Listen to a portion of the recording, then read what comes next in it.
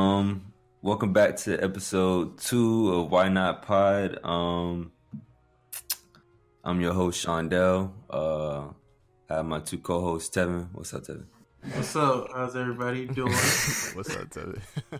Man, I don't like Tevin energy today. I got great energy. It's Ramadan. I'm fasting. So what's wrong? Ramadan is like is a Muslim? Yeah, but So you don't you- have to be Muslim to participate in the fast. Are you But Muslim? to What's all the Muslims, question? participate in Ramadan Mubarak. All right, okay. What's up, Marsean? I got my other co-host Marsean. What's What's up? going on, bro? Like I said, I just recently got hired. I got a new job, belts. Really? I heard. Shoe salesman. You know. And, All right, You man. Al Bundy? What? What? Hey, congratulations, man. That's Yes, a sir. big step. Wait, you don't know that reference? No, what's that? You don't know Al Bundy? No, Hell Am no. I true? No, y'all don't know Love and Married with Kids? Hell Married no. with Children? you might be too old. You might Yeah, be I too old. don't know. Tevin. I don't Okay, know the about dude that for the old guy from Modern Family, the older guy. Oh yeah, I know you're He was talking about. with Peggy on a different. Y'all know who Peggy is. Oh, all right. Yeah, I heard of Albin. I just don't know what he's known for. We'll move on. All right. We got a lot to get to, so we're gonna try to move fast. First things first, we want to talk about Endgame. We're a little bit late, like we're kind of 2 weeks out from the movie being released, but That's perfect because now we can just spoil it. yeah, that's true. Well, That's true. We don't got to hold back on spoilers, but do like spoiler warning. We are gonna be spoiling it. So if you haven't watched it, get out now and come back whenever you've seen it. But yeah, we're gonna just go through like sequence of events. Before we do that, I want to get y'all impressions on like y'all overall impressions on the movie, how y'all felt coming out of it, and just like y'all investment in the MCU in general. Like, are y'all huge fans? Would y'all consider just like casual fans? Like, what's y'all take on the MCU and the movie in general? I'll go first. I'm a fan of the movies, but as far as the comics, I haven't read any of the comics. I don't know what happens in the comics, but I see like online some of the stuff that happens, so I know like some of the things that's gonna happen beforehand. But as far as the movies, I've seen every single one once. Some I've seen twice. Like the day I've seen the new Avengers film 3 times, and the last time I went to go see it, I saw every Avengers film before that, and I saw Infinity War twice that day. So my take is going to be, I think, informed. Overly positive. I think it's going to be informed. I'm not going to say it's positive. It's going to be informed. You don't gotta be Informed. contrary. Be positive. I think my take's gonna be a little controversial, but for the most part, it's gonna be good. All right. So would you say you of the 3 of us, you're probably like the least invested in the MCU as a whole? Most likely. I mean, I've seen a good bit of Marvel movies, and I'm just not like, like every time a Marvel movie comes out, I'm at the theater. Like, I'm not like that, but I'm a casual fan. I'm a casual fan of Marvel, I'll say. Yeah. Okay. I'm probably more in the boat of Tevin. I've seen all the movies. I don't like all of them, but I think for superhero movies they do a good job. Yeah. I'm after the Endgame, like I'm probably not as invested in the MCU as in general, because just like What else all is the there? 10-year yeah, like all the 10-year investment is kind of now gone. Like everything going forward is just really going to be like a new slate, which is fine, but I just don't know how long I can still be invested in it with everything, with all the characters that I love being gone, which is like Tony and Cap. I just don't know if I'm going to be as big as a fan, but definitely going into Endgame, I was like the hugest fan of them all. So I walked out of Endgame pretty positive, and over time, like I've been thinking about it more critically, and I see some flaws in it, but right now, like I think I'm still overly positive on the film. I think it still stands as like my favorite Marvel movie, just from the way that I felt as I was watching it. So yeah, that's basically where I'm at as far as like my investment in the films, and in this film in general. So, with that said, we can just go ahead and get to the film. Let's get to the meat. I'm ready. So the film starts out with a cold open. You got Hawkeye and his daughter. They're they're practicing archery, and I really like how this scene is done because the moment you see the arrow, you kind of know what's coming. Like you know that she's finna get dusted. The rest of the family's finna get dusted, and it just kind of picks up that tone that Infinity War set, which is that whole despair. Just that whole dreary mood. So I thought it was really cool how they just chose to focus in on this small moment of him just going through the worst thing that he could possibly go through in his life, and how that how it informs his character for the rest of the movie. And it added to just to bring Hawkeye into that.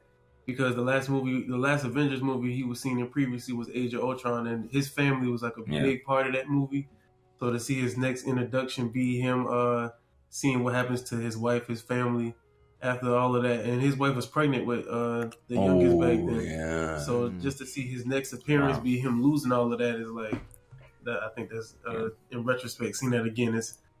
Yeah. Are we going like in a chronological order here, like throughout the movie? Yeah, we're going chronological. Okay. I mean, you can talk about later parts of the film, but I just want to go through like in the sequence of events. I wanted to ask you guys a question. Do you feel like his motives were just when he decided he just wanted to go out on a rampage and become this vigilante because his family died? Like, was that like an authentic motive to you? Like, you feel like that's like.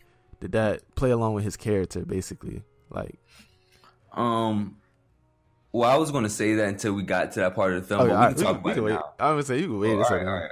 Because I have some things to say about that as well. Same. But moving forward, we see Tony and Nebula on the Benatar just playing paper football, which I think was really cool. Nebula surprisingly has like a lot to do in this film, which wasn't a good or bad thing for me. I never really cared for her character, but I think they do a good job of like using her in this film, and I think what she has to work with is pretty good.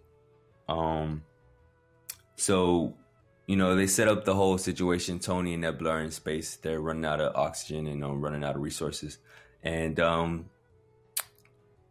Captain Marvel comes and she saves them, which OP as shit. Which I've seen a lot of people like have issue with, and from my understanding, the issue that people have is that people don't understand. Some people are misunderstood as how she even is aware like that they're out there, and confused about like her introduction. Like some people having not seen Captain Marvel, seen the post-credit scene, aren't aware that she's already convened with the Avengers, and she's aware that they have a comrade out there that they're looking for. So some people are confused, like how, like, is this like the way we introduce her? Like, I'm confused as like why we just introducing her this way. Some people are confused as how she found them. My understanding is that like it wouldn't be that hard for her to find them, like, because one, Rocket probably has a way to track his ship, and two, apparently they have technology that tracks when the stones are being used and where. So if they wanted to like see when the last time Thanos used the stones before on Wakanda, and they seen those on Titan, they could have her search relatively in that area. So I don't really see much issue with her coming to save them. It's not like, I don't know. I'm pretty glad that they just were like, hey, we got to get this moving. She's saving him. This is what it is. Which then moves into Tony, meeting up with the rest of the Avengers, which I thought for like a small second was very emotionally impactful. Like the moment that he sees Cap and he says, "I lost the kid," and like you can see like he's tearing up about it. I thought that was very, very effective. and he sees Pepper, and he's very relieved to see her. But yeah, I thought it was a very good introduction, like seeing the heroes have trying to reconvene after this tragedy, and seeing how everybody's dealing with it, like the small 22-day aftermath from the snap. If y'all want to chime in, just let me know. Like, I'm just going through bit by bit. So they get together. They trying to figure out when the stones will last used, where Thanos is at. Tony is like super emaciated, like he's super skinny, which I thought was very jarring, but like it made sense for like the situation. How many days? You said it was like 22 days from the it was first like movie? 22 days, 23 days after the snap. Okay. From what they said. So I'm guessing he was just looking for Thanos the entire time, barely eating, about to run out of oxygen. I don't necessarily. Yeah, I don't think he was looking for Thanos. I think they was just trying to survive. Got you. But there's really no context in between that, so like it could really be up to your interpretation, like what was going on in between that time. I really like this scene because it really feels like there's enough baggage with like Tony and the rest of the Avengers, especially Cap. There's a couple lines that refer back to their conflict within the other movies, and I was going into this movie, I was very interested to see how their dynamic would play out, just because I was so invested in their conflict in Civil War and all the other films. It was interesting to see them really bringing that conflict back up in the beginning of this film. So yeah, like he has like an emotional breakdown. He passes out soon after Captain Marvel. Captain Marvel, like, I've been vocal about, not on this podcast, but just other people, I've been vocal about not really me liking her, just because I think that she's just too like emotionless, one note. She's like, her only aspect of her character is that she's cool and she's super powerful, and I wish that there was more to her character about that. But we'll get into that later, because I have a suggestion how they can fix that. So yeah, moving on, they find Thanos, locate Thanos, kill Thanos within like the first 15 minutes of the movie, which I thought Thanks was to Thor. yeah, which I kind of seen coming. Like the moment that we found out the stones were gone, I was like, they're going to kill him. There's no reason for him to be alive. The stones are gone, so like I'm already aware that they're using time travel to get the stones. So Thor finna chop this man's head off. I kind of seen it coming. I did not see that coming. Really?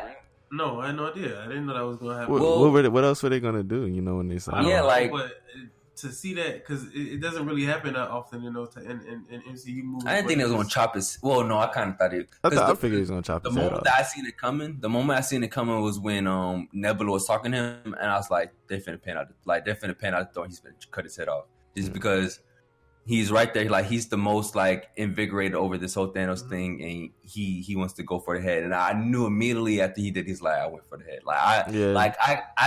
As a person that's, like, who can't help but, like, see what's going, like, predict what's going as it's going on, I felt all that coming. What I was surprised by was the time skip.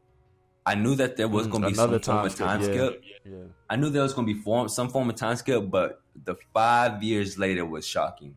And that was the first time my mouth was open in this film. It was a really well done choice. Yeah, I thought that was a great choice. I thought it was really good. I love the 5 years later. It really gives weight, and it gives, like, it makes the deaths of all those people cost something. Like, that 5 years later, even though we probably won't see it in the future in the MCU, like, that has, like, said in the MCU, like, 5 years later. Say that again, because you cut all the way out. Say that again. I'm sorry. Like, so, that has, like, what? It has, like, severe implications for, like, the whole setting of the MCU. Like, 5 years later, people who half the population that was gone is now returning. That's going to have, like, severe implications on, like, the whole status quo of the world. And I thought that was very interesting to give those deaths some type of meaning, instead of just saying like they're gone and we're just going to bring them back real quick. Even though they do, it still gives that, that tragedy some weight. You know what I mean? It doesn't just to do away with it. So I like that. So here's a lot of people have a lot of issue with this scene as well. Cap is having a meeting with some people. I guess they're like war veterans. Like he's picking up what Sam started within Winter Soldier. A lot of people have an issue with Marvel saying that is it Joe Russo? I think it's Anthony Russo. Playing one of the director brothers. Playing the first openly gay male character. A lot of people have an issue with this just because they feel like it's gay baiting. Like they're celebrating themselves, they're congratulating themselves for like doing this openly gay character when this character's not coming back. They're not going to get their own movie. They're not a main character. They're not important to the story.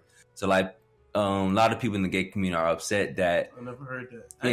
Yeah, a lot of people are upset that like they're trying to like pat themselves on the back, like look what we did. We got a gay character, yada yada. I'm not here to tell people how to feel. But I mean, I get the criticism, but it's like it's who cares? Like who cares? It's like it's who cares?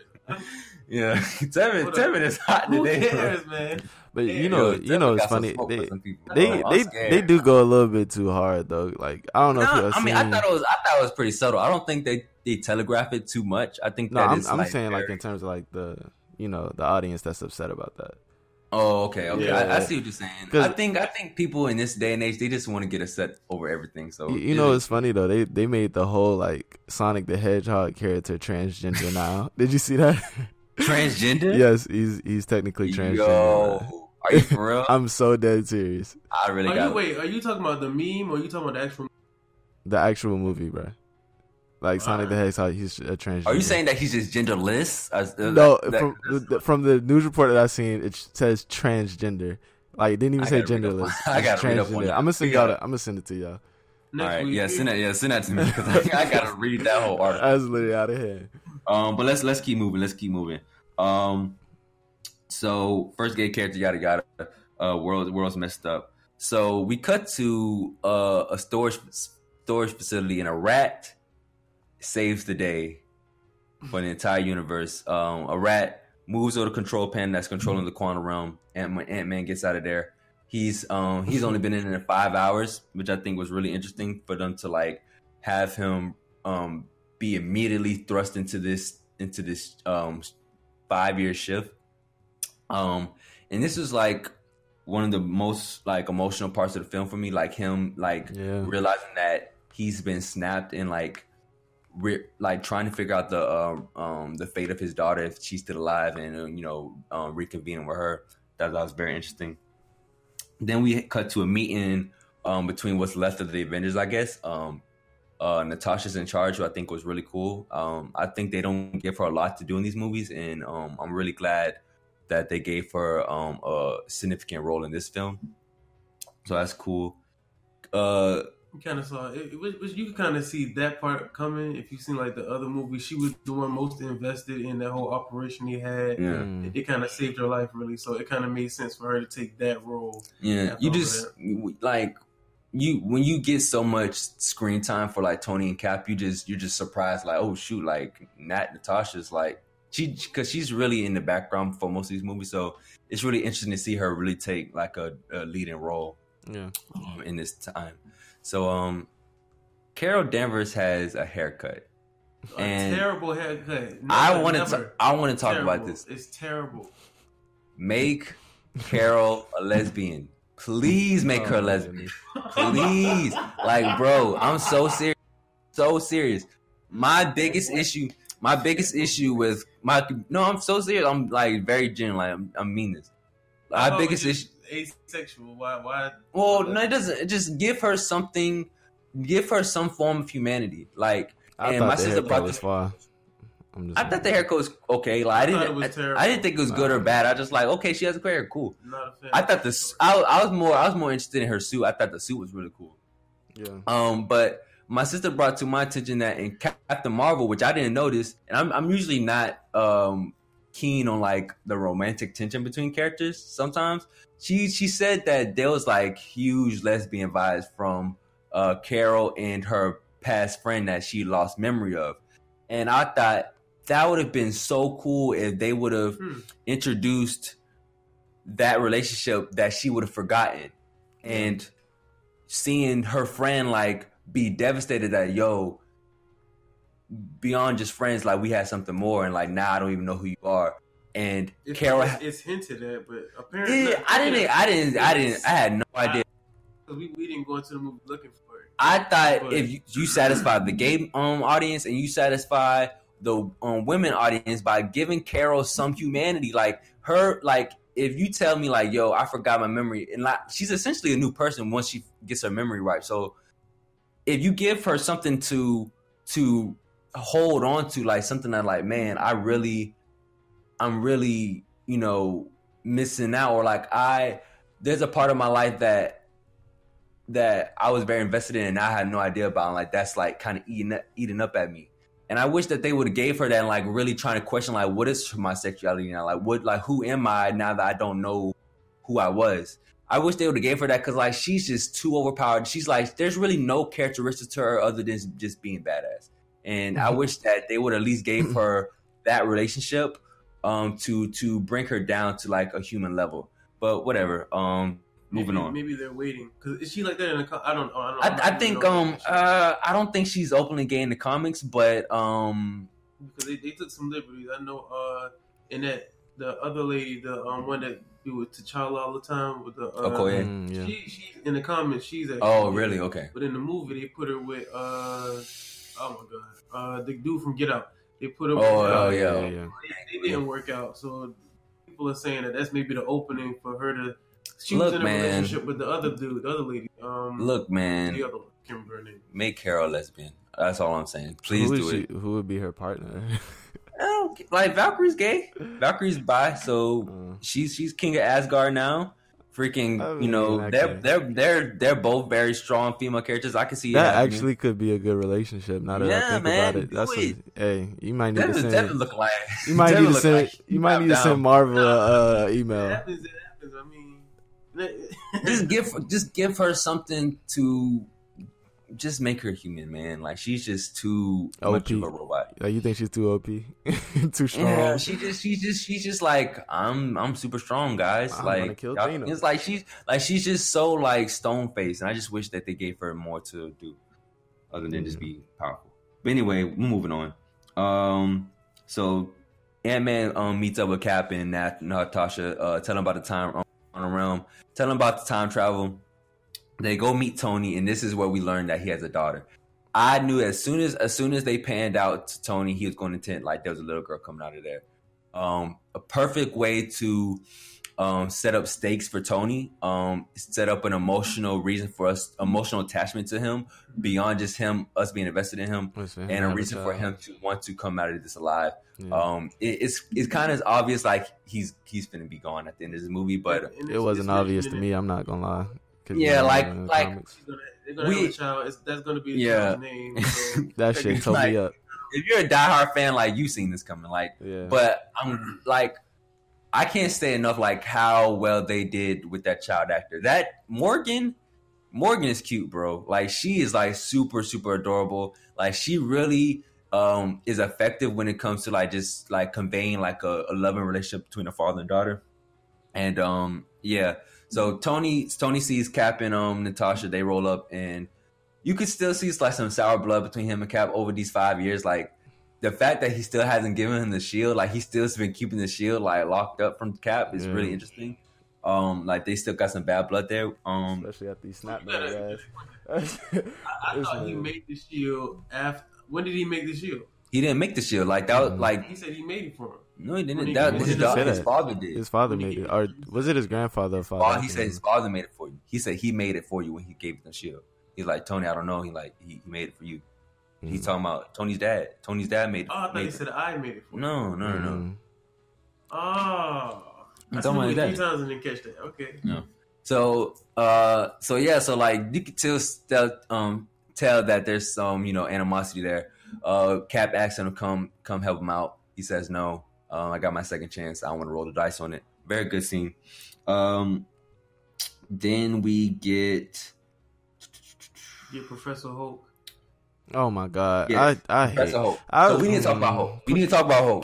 Can I just go ahead and get my opinion off? I am Go not ahead, a fan of Professor Hulk. I am not a fan of Professor Hulk.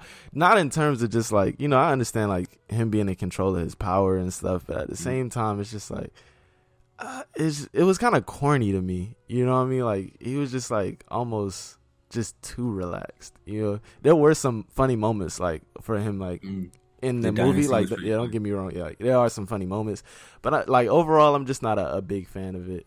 So, yeah, but imagine how the movie would have gone if there was no. Yeah, like I think Professor Hulk was essential for them to make this story. My only issue with Professor Hulk is that I don't like how they've been handling Hulk throughout the whole MCU. I think that's what my problem is too. It's like he seems kind of weak. They don't give Hulk a story at all. The only time that they gave Hulk like a eensy bit of a storyline that intrigued me was in Thor Ragnarok, and it was the moment where him and Thor are arguing. And I saw that last night too. Really? Yeah. Well, this is very important to what I gotta say about Hulk. There's a moment where they're arguing, and Thor says everybody on Earth does hate you. And the moment he says that, Hulk, his whole mood changes. Like he's not arguing no more. He's not upset. He's just like sad. And I really like that moment because it is subtle and it tells you that Hulk, like not Professor Hulk, but like Hulk, the character, the angry Hulk that we've been knowing from First Avengers to now, he does care about like the people of Earth accepting him. He wants the people of Earth to look at him just like they look at Captain America. He wants to be a hero too, but everybody's just scared of him, and he hates that. They just look at it as a monster for bad reason. Because in the first Avengers, when he came out, he was basically under control of his powers at that moment. Yeah. And in the second movie, he was in control of his powers. Yeah, until they took over. Until Scarlet Witch did the mind trick, and then that's when he went crazy. Yeah. So all of a sudden, so it's kind of like they go back and forth between them being able to control it. And not being able to control you're in Thor Ragnarok, for this small moment, you give Taika Waititi a moment to establish that Hulk, he wants people to think of him as a hero, not just as a monster. And he's been helping you guys, just saving, like busting y'all butts. Busting his butt to like, you know, help the Avengers. And he doesn't like he gets shitted on every time.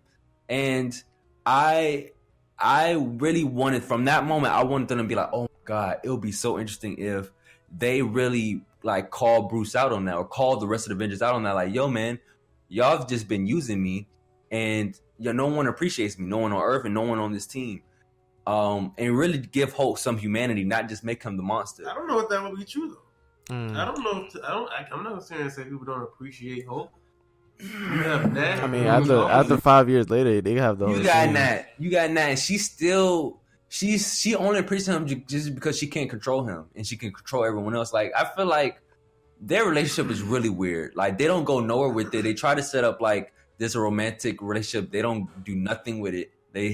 There's some subtle moments in Endgame that's like, okay, maybe they try something within 5 years and it didn't work out. But like, no one appreciates Hulk. No one's his friend. Like, they just like he's here to fight, and then he goes back in the cage, like until they need him again.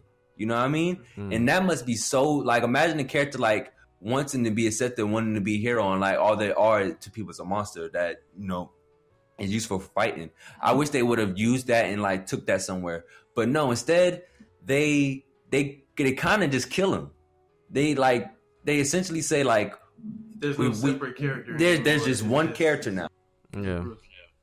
It's not like there. You can make an argument that with this merge, Bruce is a little more confident. He's a little bit more self-sacrificing. Him making that decision to do the snap. Him, the moment that he's talking to Thor, and like he's like, "Hey, get your hand off me!" Like, you can tell that he's probably a little bit more confident now, and that's probably due to like the merge. But it's like, he's Bruce. He's not. There's no Hulk in there to me.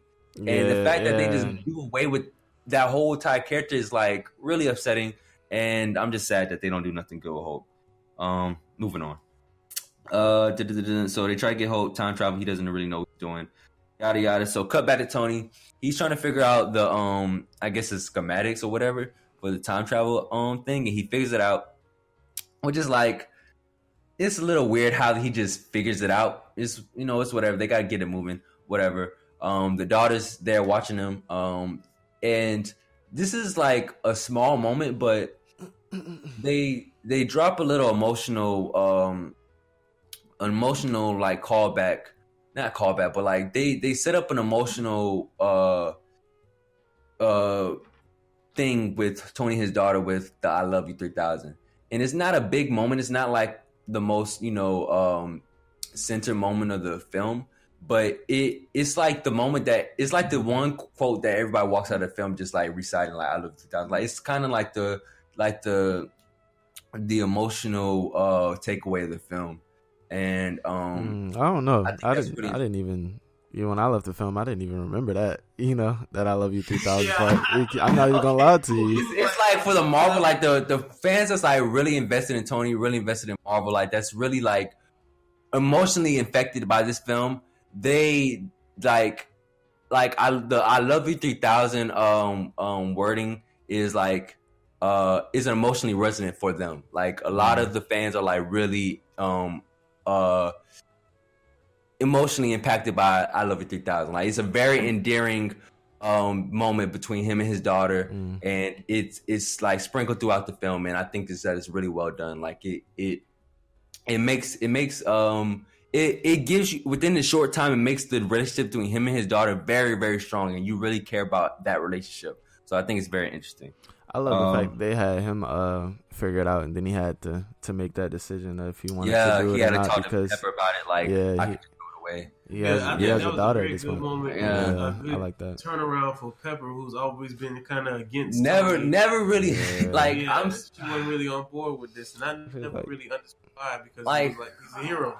She's like, you don't listen to what I say anyway. well, she wants him to not die. So I understand why she's probably been more pushed off on all the things that he's been trying to do throughout the MCU, but they've never really made Pepper likable in all the movies, and they've like Robert Downey Jr. really like pushed for her to like be a much better character in this movie.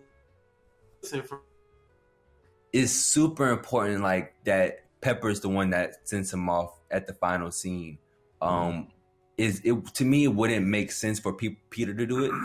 That relationship is just established, and like that's not the most important person in that character's life. Yeah, you need Pepper to be a better character in this film for that emotional moment to really have the impact it should. But moving on. I got something to say about that last scene. All right, go ahead, man. No. I'm gonna wait till we get to the last scene. Wait. All right. Yeah. Let's see. So Tony, they're trying to push time through lane through time, yada yada. It doesn't really work. Tony shows up, gives Cap the shield. They kind of just put their differences aside, reconciliate to bring everybody back, which I think is really cool. He says, "Are we getting the whole team back?" He says, "We're trying, working on it now." And there's a moment where Rocket and Nebula shows up on the Benatar, and Ant-Man's eating tacos. All his taco stuff blows out. Hope gets another one. A really small detail that I really liked. Rocket shows up and he's talking to him. He says, "Hey, where's Big Green?" I really like that detail because it shows that within that 5 years, like these small group of characters have really been growing a relationship and a friendship with each other, and like they had their little code names and like their mannerisms for each other, which I think is really cool. And I just would love to just see like the 5 years of just these characters like really growing and like becoming friends. I think that'd be really dope. Yeah, Rocket is probably my favorite character in this movie, honestly. Really?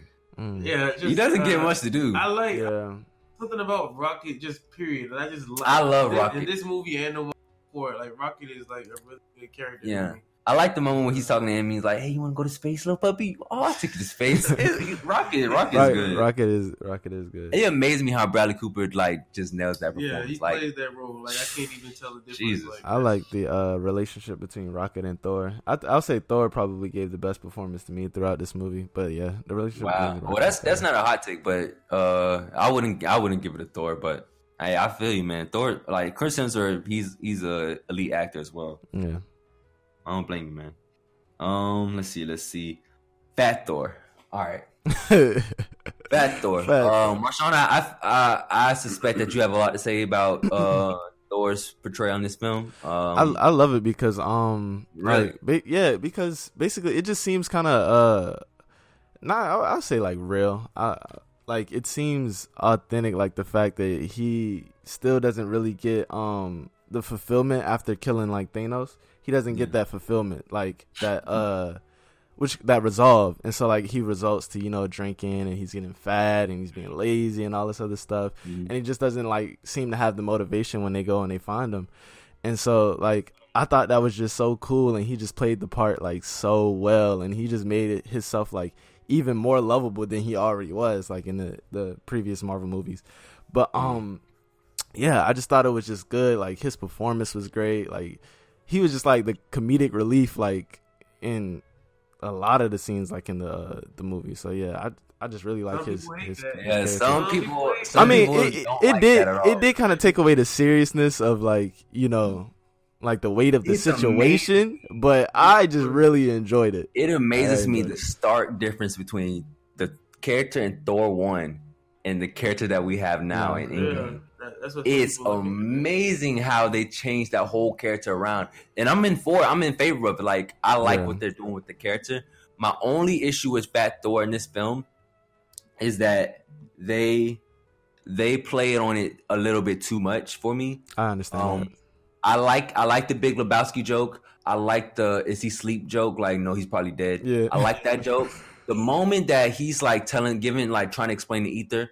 And like he's like, oh, she's an old flame of mine. I thought that was cool, but like when he starts like breaking down and crying, like they start making him a little bit more pathetic. Yeah. And when he goes to Asgard and like he's like breaking down, like I'm like, okay, like y'all are like making this man pathetic. Mm-hmm. And I understand, like I like this trope in films where you have a character and when a character goes like some people will go through hell. And they'll come out of it with the worst aspects of themselves. And some people might go through hell and they come out of it with the best aspects of themselves. And Thor obviously came out of it with the worst of himself. But I think even though like he still performed like in terms of like when it mattered most at the end of the battle and everything. But I love that. It goes to show you that like when you're down and stuff like that, just like not even whatchamacallit.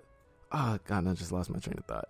But basically like it just goes to show you like for other people, not just like in the Marvel movie, but just like for like somebody's character, you're not gonna like quickly recover over something that devastating. So it's like it's not like, oh, let's go get Thanos. He loses all of his weight. He comes back and he's just like on a mission to right all your wrongs. You gotta like tighten up, man. Like he tightened, but that's like he tightened up, but in a way where it was realistic, not in a way where it's like, oh, they're like tighten up. He loses all of his weight and he reverts back to original Thor, and like nothing else bothers him. You see what I'm saying? There's no weight in that because it's like imagine that you experiencing this, and then you going from where you were to where Thor is now. Yeah, and it's like you leave that situation, you're basically. This is like a god experiencing human emotions. Yeah. You're basically depressed. Mm-hmm. So imagine it's like you lost a whole bunch of people. You lost half of Asgard. You watched your best friend die in front of you. You watched your brother die in front of you. And for Thor, it feels like he was the one that let everybody down because, like you said, he didn't go for the head. Like he was the reason. Cool, I'm fine with that. Don't make a joke out of it then. If you're going to tell me like this is why this character is this messed up, don't play it as a joke too much. Like he's like they literally like twist him a little bit too pathetic for me. Some of those I scenes, understand that, but take them as jokes. But that wasn't like the part where he's mentioning his mother and he starts crying. Yeah, he took it as a joke, but that was serious. That was serious, bro. I think when it's meant to be a joke, it's a joke, and then when it's meant to be serious, it's serious. The moment when he talks to his mom, that's serious, and I love that moment. Yeah, I love that moment. I didn't take it as a joke. She has one of the best like written quotes in the film, and we're gonna get to that later on. But in like when he's trying to he so desperately wants to be the one that makes the snap. I love that. Like it's like half of it's for a joke and half of it's like no, this character really wants to like redeem himself. So I like when they play him serious, but they play him a little bit too like, oh, this is funny. Like we got a chance to make Thor like a little bit pathetic. Like you got your 3 jokes about him. Like let's like really make a story around this and really have Thor really go through some things and try to get out of this whole funk of like I'm like I'm good, and then I'm like I'm doing good, I'm doing good, bad, I'm doing good, I'm doing bad, I'm doing like he's constantly flip flopping. Like he learns his lesson on one film, and then he loses the lesson, then he learns it again. Like he's like I want Thor to grow and stay like grown, like learn those lessons and like. But that's like if he reverted back to like his original state, do you think? No, I don't want him to revert back. I just want him to like it's like what was the whole point of like him all the themes and messages of Thor Ragnarok, like him like learning that confidence for him to be like, well, you were trying to, that's because you were trying to be a god, and like you got to understand you're not a god, you're yourself. Like, well, you are a god, but like you're you.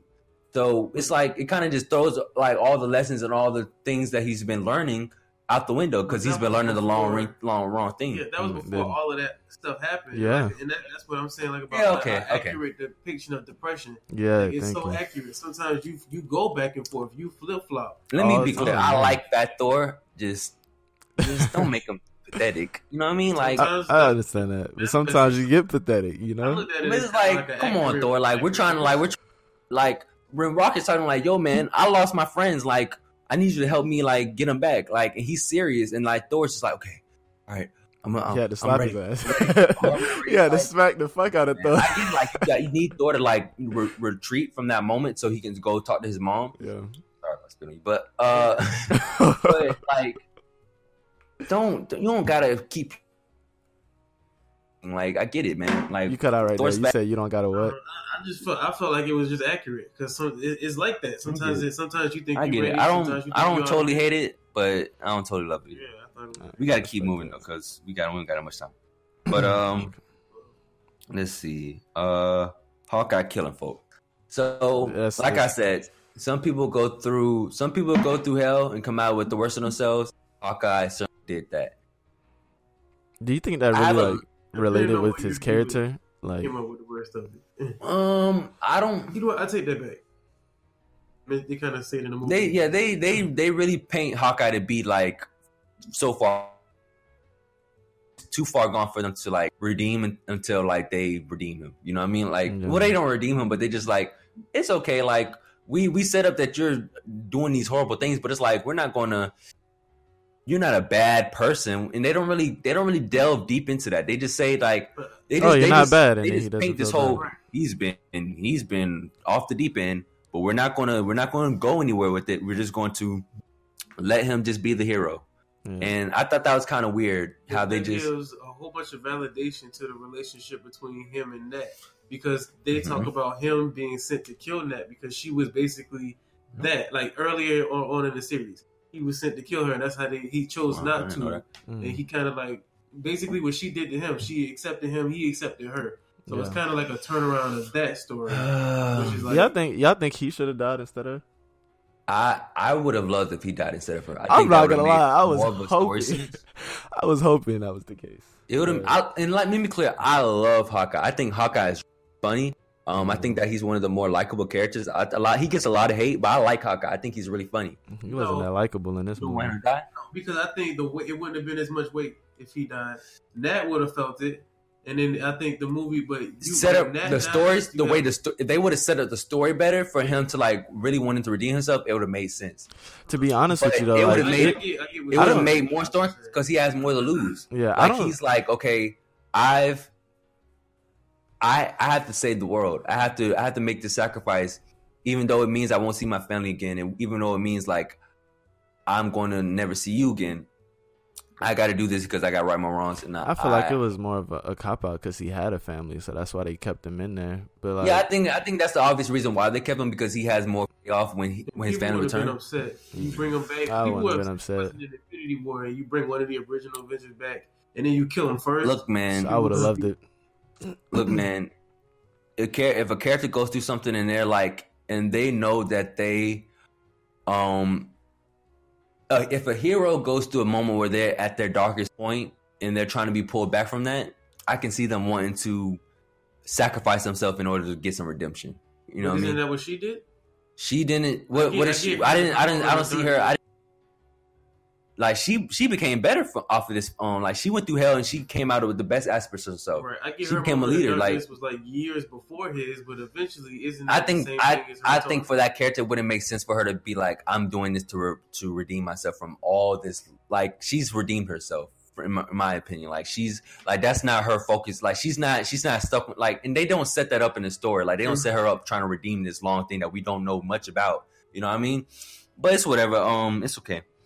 So the time travel is explained. I think the Bela Jowski joke is really funny. It's small, you miss it. It's a cool cut, especially since like I don't get it. So you don't get it. No, I don't get it. You didn't watch Bela Lebowski? Oh God, whatever. It's a good joke. They explain the time travel. Hulk is just like, this is not like hot tub time machine. Freaking War Machine has a good joke where he's like, "Can we just go back in time and get baby Thanos?" Just like, and strangle his neck. Yeah, that was funny. He was like, and Hulk was like, "That's horrible." He was like, "First of all, that's horrible." Work that way. Like time, like they in so a way that I don't still understand at the scene. I understand it perfectly because the director. So basically, you go back in time. If you stayed in that time, everything moving forward is a new feature. It's a new timeline. I think I get it, what it's supposed to be, but the way he said it made it so confusing. So like they don't explain. They don't explain best ways. Like they don't differentiate. They don't do a good job at explaining.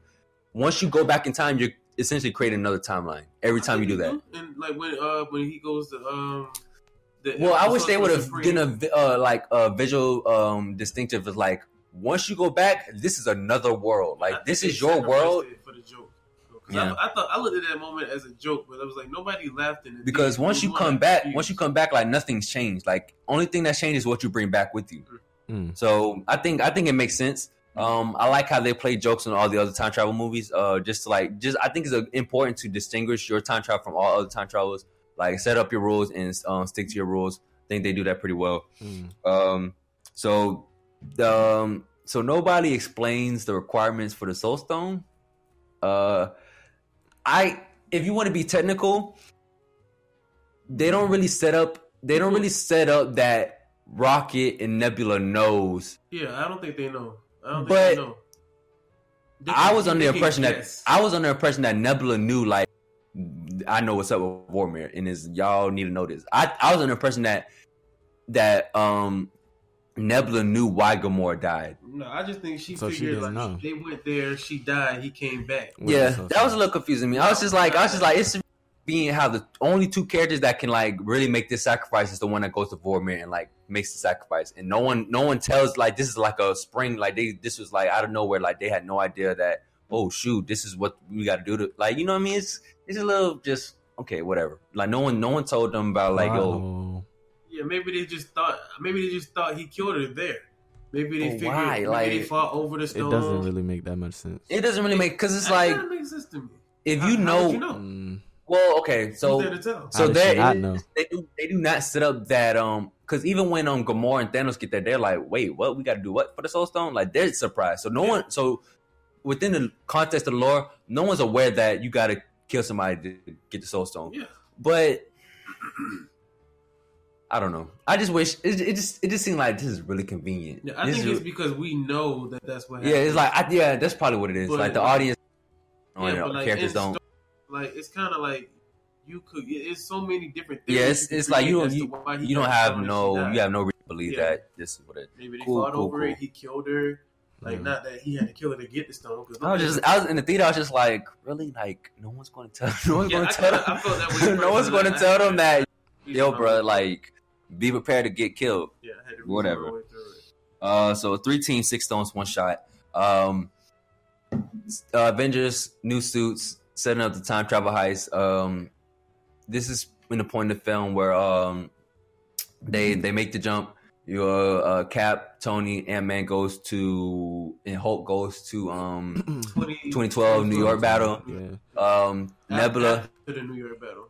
Nebula and Rhodey's going into Morag, which I think is a really interesting pick for those two. Like it seems like they've been growing this really weird relationship over the 5 years, which I think is really cool.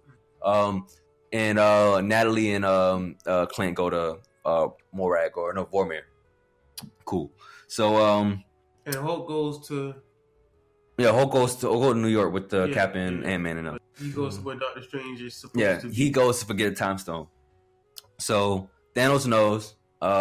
In the process of getting the Power Stone, Thanos, I love that it was like the moment that the interface was like being transmitted to both nebulas. I thought that was very interesting because like it really upped the tension. Like I was very on edge the whole time because like, oh shoot, like crap, like bro, this is not going to end well. Like, I already know where this is going. Did Thanos seem like in the background of this movie, you guys? Thanos really likes. Tevin really likes Thanos in this movie. I like him better. He definitely seemed like he was in the background. He was better in Infinity War, but in this movie, he seemed like in the background. It makes like as a story wise, it makes sense for him to be the way he is because he's younger. He hasn't gone through the lessons that he's gone through. Yeah. He's less wise. And he's under the impression that he's already won, so he's more careless. He's more. He's. He plays the villain in this movie. Look at like introduction. And you need that type of Thanos for this. Yeah. You need that type of blood. So it's kind of like he's more bloodthirsty as opposed to the last movie where he was basically the hero of that movie. Yeah, he's clearly the villain in this movie. I think though, it's just like it just kind of seems like it. Honestly, the whole movie just seems like an adventure to go get the Power Stones back. Like I don't like Thanos really isn't present until the end of the movie. Like I think this movie feels like 3 movies. Like the first is like the 5-year aftermath, and then the second is the time heist. The third is where like the threat comes in, and it does kind of feel like wow, like we've been sitting through 2 hours, and like this is like the villain is just now popping up. It doesn't really feel like that to me because it definitely feels like that to me because we know that Thanos is present, like, and he's like it's his goal to stop this. Yeah. So if he becomes aware that like this is going on, he's going to find a way to like introduce himself. So I thought that made sense for the story. I didn't have a problem with it. I didn't like because like I understand where you're coming from because Thanos is so likable in the first film that you're like wow, like this is like because the first movie is his movie. And this movie is definitely not his movies. It's the Avengers movies. Clear, and I think that's made clear. I think that it makes sense for him not to get as much spotlight and shine. So I'm okay with it because I want the Avengers to get as much screen time as possible because I think they have the most story to tell. I got a question for y'all about Thanos too after we finish talking about this movie. But yeah, all right. So Tevin gonna hate me for this one. So Thanos knows. We cut back to New York. Cap is getting the Mind Stone, which is the scepter. He's in an elevator, and at this point in the film, I'm thinking that they're going to redo the elevator scene. I think that's what people thought. I was like, wow, I'm like, this is gonna be dope. Nice expectation. and you get the Hell Hydra, and the whole theater goes crazy. Yeah, because. For the people that get the joke, it's like it's a play on the comic issue where Hell Hydra, everybody was upset, everybody was pissed, and it's just like a showcase of Cap being smarter. Like he's not just using his bronze anymore. He's actually using his brains. I think it's really cool. Let's see, Loki dips. So I love Tom Hiddleston, and the moment that he sees the chance, like the moment where Ant-Man pushes the case, and Loki's like, "What?" Like he's just like, he runs away. I'm like, and he sees the test right there. He's like, "Well, I'm out of here, deuces." I love like Loki is always like I'm always just like, how can I win? So I think that was really cool. We're probably going to see more of him in the Disney Plus show, which is cool. Cap versus Cap. Thought this was a cool moment. If you would have told me that in this movie that Captain America is going to fight Captain America, really like how? This is just a really cool opportunity to like show a cool fight scene. A very cool opportunity, but also a moment that opens up a lot of confusing questions and branches for other people. Really, very confusing. Over the fight scene, not just the fact that there's another Captain America present in that time and that he interacted with. He said that I've located Loki. He's assuming that Loki. That was Loki. I just mean the fact that the two interact with each other. That he's actually present. because it brings into question the end of the movie when Captain America goes back in time. That means the other Captain America that is still there, frozen in ice, meaning that he had to still get unfrozen. So there has to be another Captain America that's Steve Rogers, the actual age, and not What are you saying? I think I kind of understand what he's saying. What do you know? No, like from my understanding, when young Cap sees old Cap, young Cap thinks this is Loki in disguise. But what I'm saying is, I don't even think he's talking about that interaction. He's talking about when Captain America goes back in time, and he relives everything. Like what happens to the old Captain America that's in ice? What is your issue? What's your point? It kind of doesn't. It kind of takes away the weight from the end of the movie, because even though you I don't know about that. So you're saying this completely separate from the fight? Like this is just it's just the fact that they introduced two characters that are the same characters in the same time at the same place. Like, but that's separate from the whole him going back in time. Like that's just that's there just because young Cap think that's Loki, and old Cap is like, oh shoot, I gotta fight my old self. What I'm saying is, if that's the case, right? When Cap went back in time at the end of the movie and he decided to stay, the other Captain America is makes still sense. In that time. It makes sense though. What other Captain America? He went back. That's frozen. I'm pretty sure he went back to the time. I understand that, but what does it have to do with the fight? So, and I'm not. No, he's not talking about the fight. The implications of the fight. The implications that. But listen, Tevin. That kind of makes sense though, because like I think Cap went back to the times where he was still frozen in ice. So it's like, and he spent that time with his lover, and then probably came back before he's unfrozen in ice. You get what I mean? I'm so confused. I don't like. To me, it makes perfect sense in my head. No, I get what you're like. Yeah, it doesn't make sense. Because you was talking about the fight, and then you just started talking about Captain America. I was like, how does it? Nah, yeah.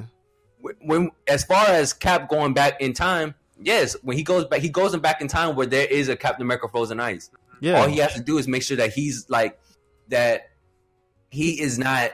No one is aware that he's there. That's all he has to do. From my understanding. Except for his lover. I mean for the end of the movie. What do you mean? What does that mean? You have an old Captain America, but you also have a young Captain America who's still, because he has to get unfrozen, right? Wait. Yeah, he has. He's going to get unfrozen, but like nobody knows that he's alive. Nobody knew that. Time essentially. Exactly. Well, no. That's in another timeline. That's in another world. That's not going to affect. That's not going to affect the timeline. That Captain America is in this world. Okay, start from the beginning. So we have Tevin, at the end of the movie. Captain America returns stones. He brings back Mjolnir. Blah blah. He stays. In that time that he stays, that is another world from the time that he left. That is not the same world. Then why is he old in our time? Because he comes back at the end. So you're saying he gets old and then he comes back. Through from some method he comes back to be there on the bench. I didn't look at it that way. So no one looks at it that way. But during an interview from the directors, people was asking them. So if Cap is on that platform, he leaves, he goes back in time, puts that bit on, but he stays. That's essentially another timeline, right? They said, yes, that is another world. That is not their world anymore. The world that he left, that's a different world. How does he get back then? How is he there on the bench to give Sam the shield? It's like, that's very interesting that maybe there's a story to tell there. So they're saying that within our rules, it makes sense. We just haven't showed you how that's possible. It's a little bit like really like that's BS. That's a little BS. And I'm gonna be blown if they never explain. Okay, if that's an interesting story, then tell me what that's. Then tell me what that is. Then don't just be like, oh well, we need an emotional moment. We need a plot hole. Here's this that we're never going to explain it. Right. You need to explain it then, because it's like if old Cap finds a way to get back to that timeline, you need to tell me how. If you're going to say that there, if it still is within your rules. Moving on, we gotta move. Yeah, we got this. So America's ass, funny. Ancient One gives the time stone. I really think it's interesting how like she's aware. Like he comes for Doctor Strange and he's like, well, you're 5 years too early. 5 years too late or something like that, or too early. I think it's really interesting. Like she's aware of like. She's ready to like for Strange to pass on the legacy and all that. I think that's cool. So you have the scene with Thor's mom. Love this scene. I love this quote. She's talking to him and he's saying that I'm supposed to be this, like I've failed. I'm like whatever, and she's like, well, that makes you like everybody else and makes you a failure, you know, it's cool. And he's like, I'm not supposed to be like everybody else. And he's like, and she says something along the lines of, everyone fails at who they're supposed to be, Thor. The measure of a hero is how well they succeed at being who they are. I think that is a perfect line for that character moving forward, and like really the story that they've been crafting for him up until this point. And just like a really good like you know, philosophical line. It's really interesting. Them taking that character of his mother that's never really been important to the MCU and making her important through that mom son connection. So moving on, Thor's worthy. He gets the hammer back. I love that, like, he gets the hammer back, and I have no. In my mind, I'm like, okay, he's not gonna leave with it. Like, he's just gonna put it, like, he's gonna just worthy and just like put it back, whatever, like that. He's just gonna leave it there. But he leaves with it. I'm like, why does he need to leave with it? I'm like, okay, so he just wants 2 hammers, whatever, like that. And I'm just like, well, that sucks for old Thor. And I'm just like, well, they're never going to really like do nothing with that. But in never my mind, I'm like, wait, that means Captain America. No. I'm like, I'm so amazed that like I did not catch that. But we'll get to it. But just to bring it back to the depression thing, that scene shows that it's like no matter what you're going through, no matter what you've been through, no matter what state you're in, you're still you. You're still like you're still worthy. Yeah, which is so like I thought that was a good scene. Like, I like that scene. What do you say? Like Thor has had one of the most interesting storylines. It's just, you know, just don't make him pathetic. Whatever. I'm off it. Don't make him pathetic. So Tony and Cap. So yeah, Nebula gets caught. Cap and Tony got to go further back in time to where the Tesseract and the Pym particles are in the same place at one time. For some reason, when I was watching this, I thought they was going back to the moment that his parents died when Bucky killed them. I like the moment they was going back further. I was like, oh shoot, like this is really going to have to, you know, bring back up that Civil War conflict with them, like that whole, you know, you knew, you didn't tell me, yada yada. But no, they go back to old Shield facility, 1970. His dad's there. He sees his dad. I love that scene. Oh my goodness. It's amazing how this time travel plot line lets them do so much with like wrap up so much. Like the fact that Thor gets to see his mom, very important. The fact that Tony gets to see his dad, very important. The fact that Cap gets to see Peggy, very important. Like these 3 characters really needed this resolution. And time travel is the only way they can get that. So cool. Tony sees his dad. He's talking to his dad. He so badly wants to tell him that, oh, I'm a father. Like, you know, you'll be so proud of me, yada yada. But he can't because, you know, timeline. He can't mess it up. Cap sees Peggy.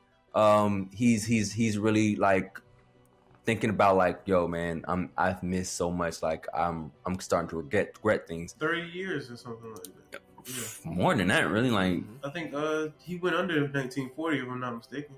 So you might be right.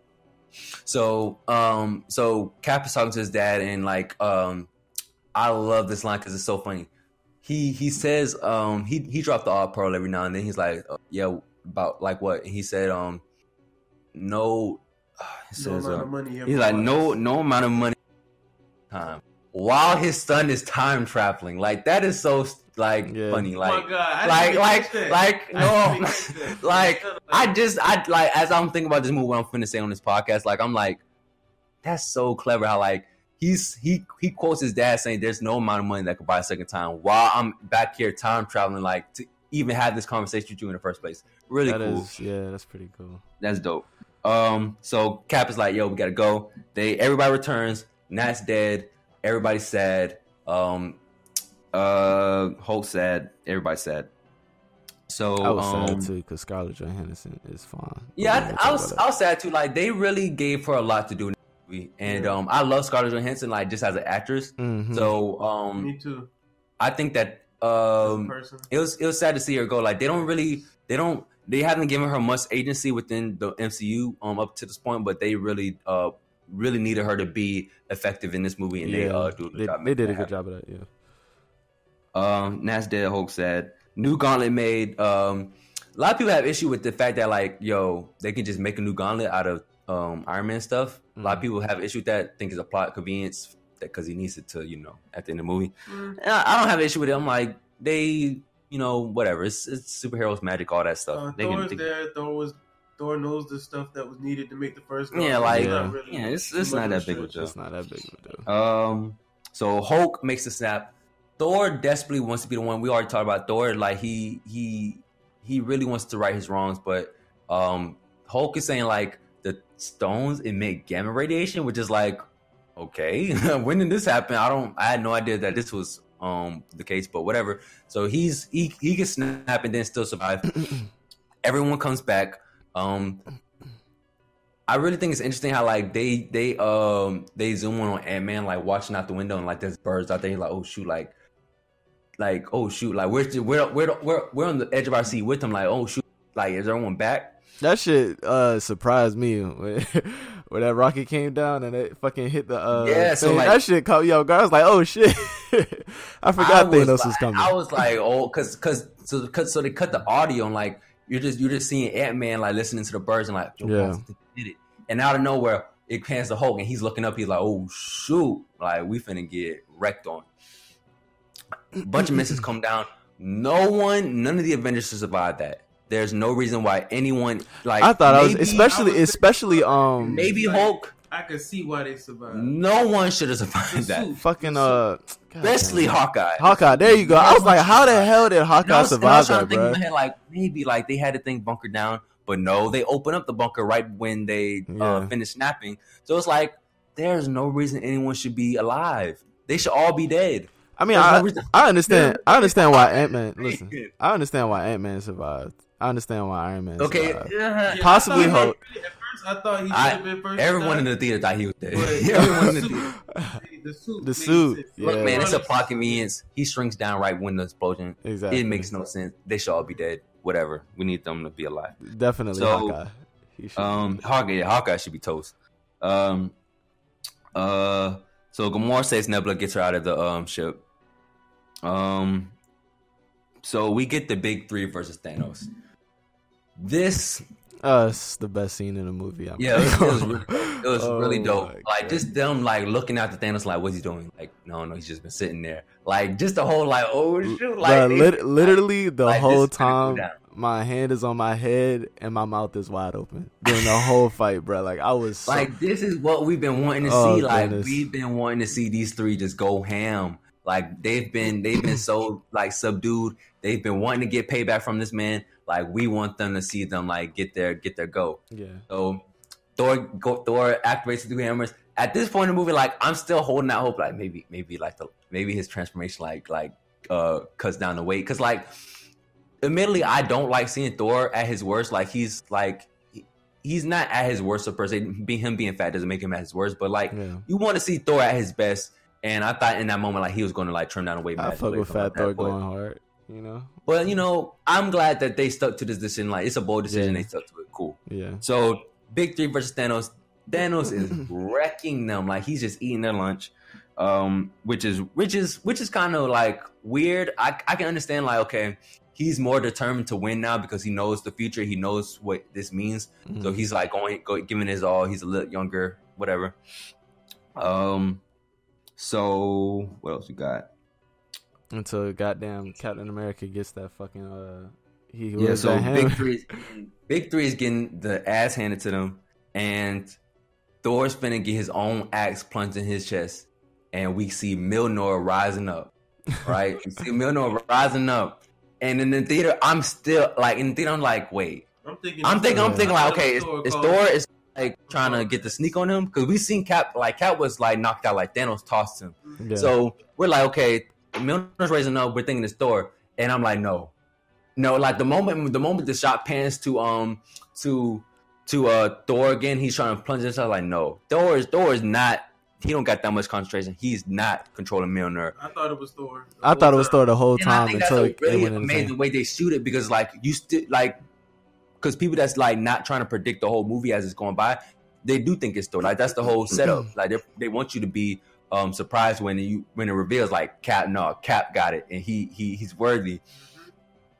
amazing moment. That was one of the like most audible moments that my theater's ever been. It's probably the second best moment in the film to me.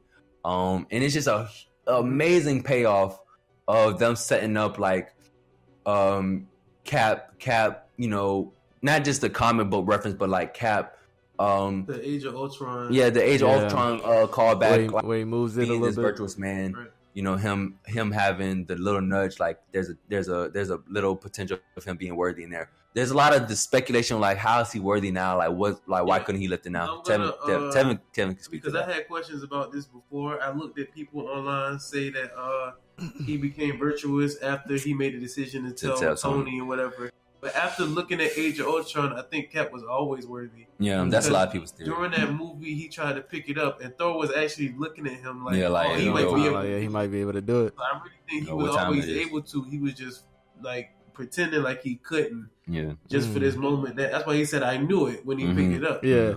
Reference back to that moment. But I'm more happy that Thor was happy instead of like.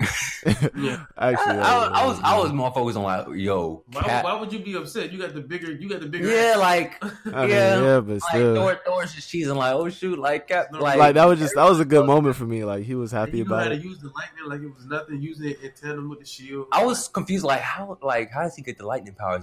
And like if you call it back, like Thor 1, like they saying that whoever wields this hammer attains the power of Thor. Right, but later Thor movie said that he had the power. He just used the shield to channel. And you can explain like the hammer comes with the power. Like it's not Cap, it's the hammer. Whatever. Yeah. He could use lightning. He's messing Thanos up. Or it might be Cap. Who knows? Whatever. It's not Cap. We know it's not Cap. Stop it. The Cap was getting wrecked by Thanos. Like Thanos literally tossing him around. It's not Cap. So quickly, like Thanos turns the tables around. He breaks Cap's shield in half. Breaking the fuck out of that shit. I was like, God damn. That was a moment. I was like, shit. Yeah, like I was like, yo. Like I got a lot to lose here. And going into this film, I'm waiting for Cap to die because we know that he's not coming back. We know Tony's not coming back. And I'm just waiting for like when are they going to do it, how they're going to do it. And I'm thinking this moment is when they're going to do it. Especially when he gets back up, tightens the shield. And there's this amazing wide shot, one of my favorite shots in the where he's standing alone. And he's looking out to Thanos' army. And he's just like, well, I'm alone. I'm going to stand alone. I can do this all day. Oh like, my God, bro. I got chills. Like just the whole like that's just who Cap is as a character. Like that whole shot just explains this is who I am as a character. Mm-hmm. I'm against all odds. Like I'm going to fight no matter what. Yeah. Give them all. And the best moment of the film to me, all the audio cuts out, all the music cuts out, everything's silent. Cap's just walking up like, all right, I'm ready to do this. In this moment, I'm thinking this is where Cap dies. Like Thanos is just gonna get his army charging him, and Cap's going out. Then you hear a crackle from his radio. Hey, Cap. Hey, Sam. Hey, Cap, you hear me? Bro, when I tell you, I was like, are you serious? I was I was tearing up like, yo, no, they're finna do it. Then he says, on your left. I was going crazy. Right. I was like, are you serious? First of all, amazing call back to Winter Soldier. Amazing line, like on your left. Just encompassing like those two characters' relationship, and just like it means so much for the audience to see Cap on his own. Like he's standing on his own, and he's think like, even if I gotta stand by myself, I'm going to stand. And Sam hit him on the radio and saying like, nah, bro, like we got you. Like you don't got to stand on your own. And Black Panther, and I really think it's interesting that Black Panther is the first one we see come through the portals. Very telegraphing, like Black Panther's like the next face of MCU. Like they've been the marketing, the editors, like everybody at Disney. After seeing the huge success of Black Panther, we need to put him at the forefront. And like I take issue with that a little bit, but whatever. I don't. It's time. Because only issue I take with is that it's not for the right reason. It's for like the correct reason. Like they know that it's not for the right reason. It's not for the right reason. Reason? Like There's a difference You between mean what's for, correct and what's money? right. Money. The correct thing to do is to put him at the front, like have him be the next Iron Man, have him be the face of MCU, because that's the correct thing to do. The right thing to do, and it's like it's the same result either way, but it's like do it because like there's not enough black representation. There's not like we don't like this is really the only chance for black superheroes to really make their shine, and we're going to do this and be loyal to this character because it's the right thing to do, not because like everybody loves him. It's like it's going to be the money maker. You know what I mean? It's whatever. I don't know because it was like set up. I don't see Disney. Source. I don't see Disney, and I don't see. Well, I see Kevin Feige as like a virtuous man, but I don't see Disney as like. Well, I can see Disney saying, "Put Black Panther in the front and center." Like I want Black Panther. Like make Black Panther. Heavily hinted towards like he's like the next, leader of the MCU, whatever. He was a source of a lot of that stuff, even back when he wasn't even in the MCU yet. Like you wouldn't get Age of Ultron without Wakanda, period, because he vibranium from Claw. Yeah, they've been setting up, that. I don't think that they planned on making him such a huge focus until they seen the success of Black Panther. That's just me. Yeah, that's just me. I don't know, man. I don't think they was just off the rip like we're making Black Panther important. Like he's going to be like our flagship character. I don't think that was their intention. I think that that was an idea they had, but until they seen Black Panther, they was like, well, everybody loves him, so we know how much money this is going to make for us. Everybody like. We want that black audience to keep coming in, keep supporting this guy and blah blah blah. We're gonna keep putting him at the front and center. So it is what it is. So yeah, Black Panthers come through. Everybody comes through the portals.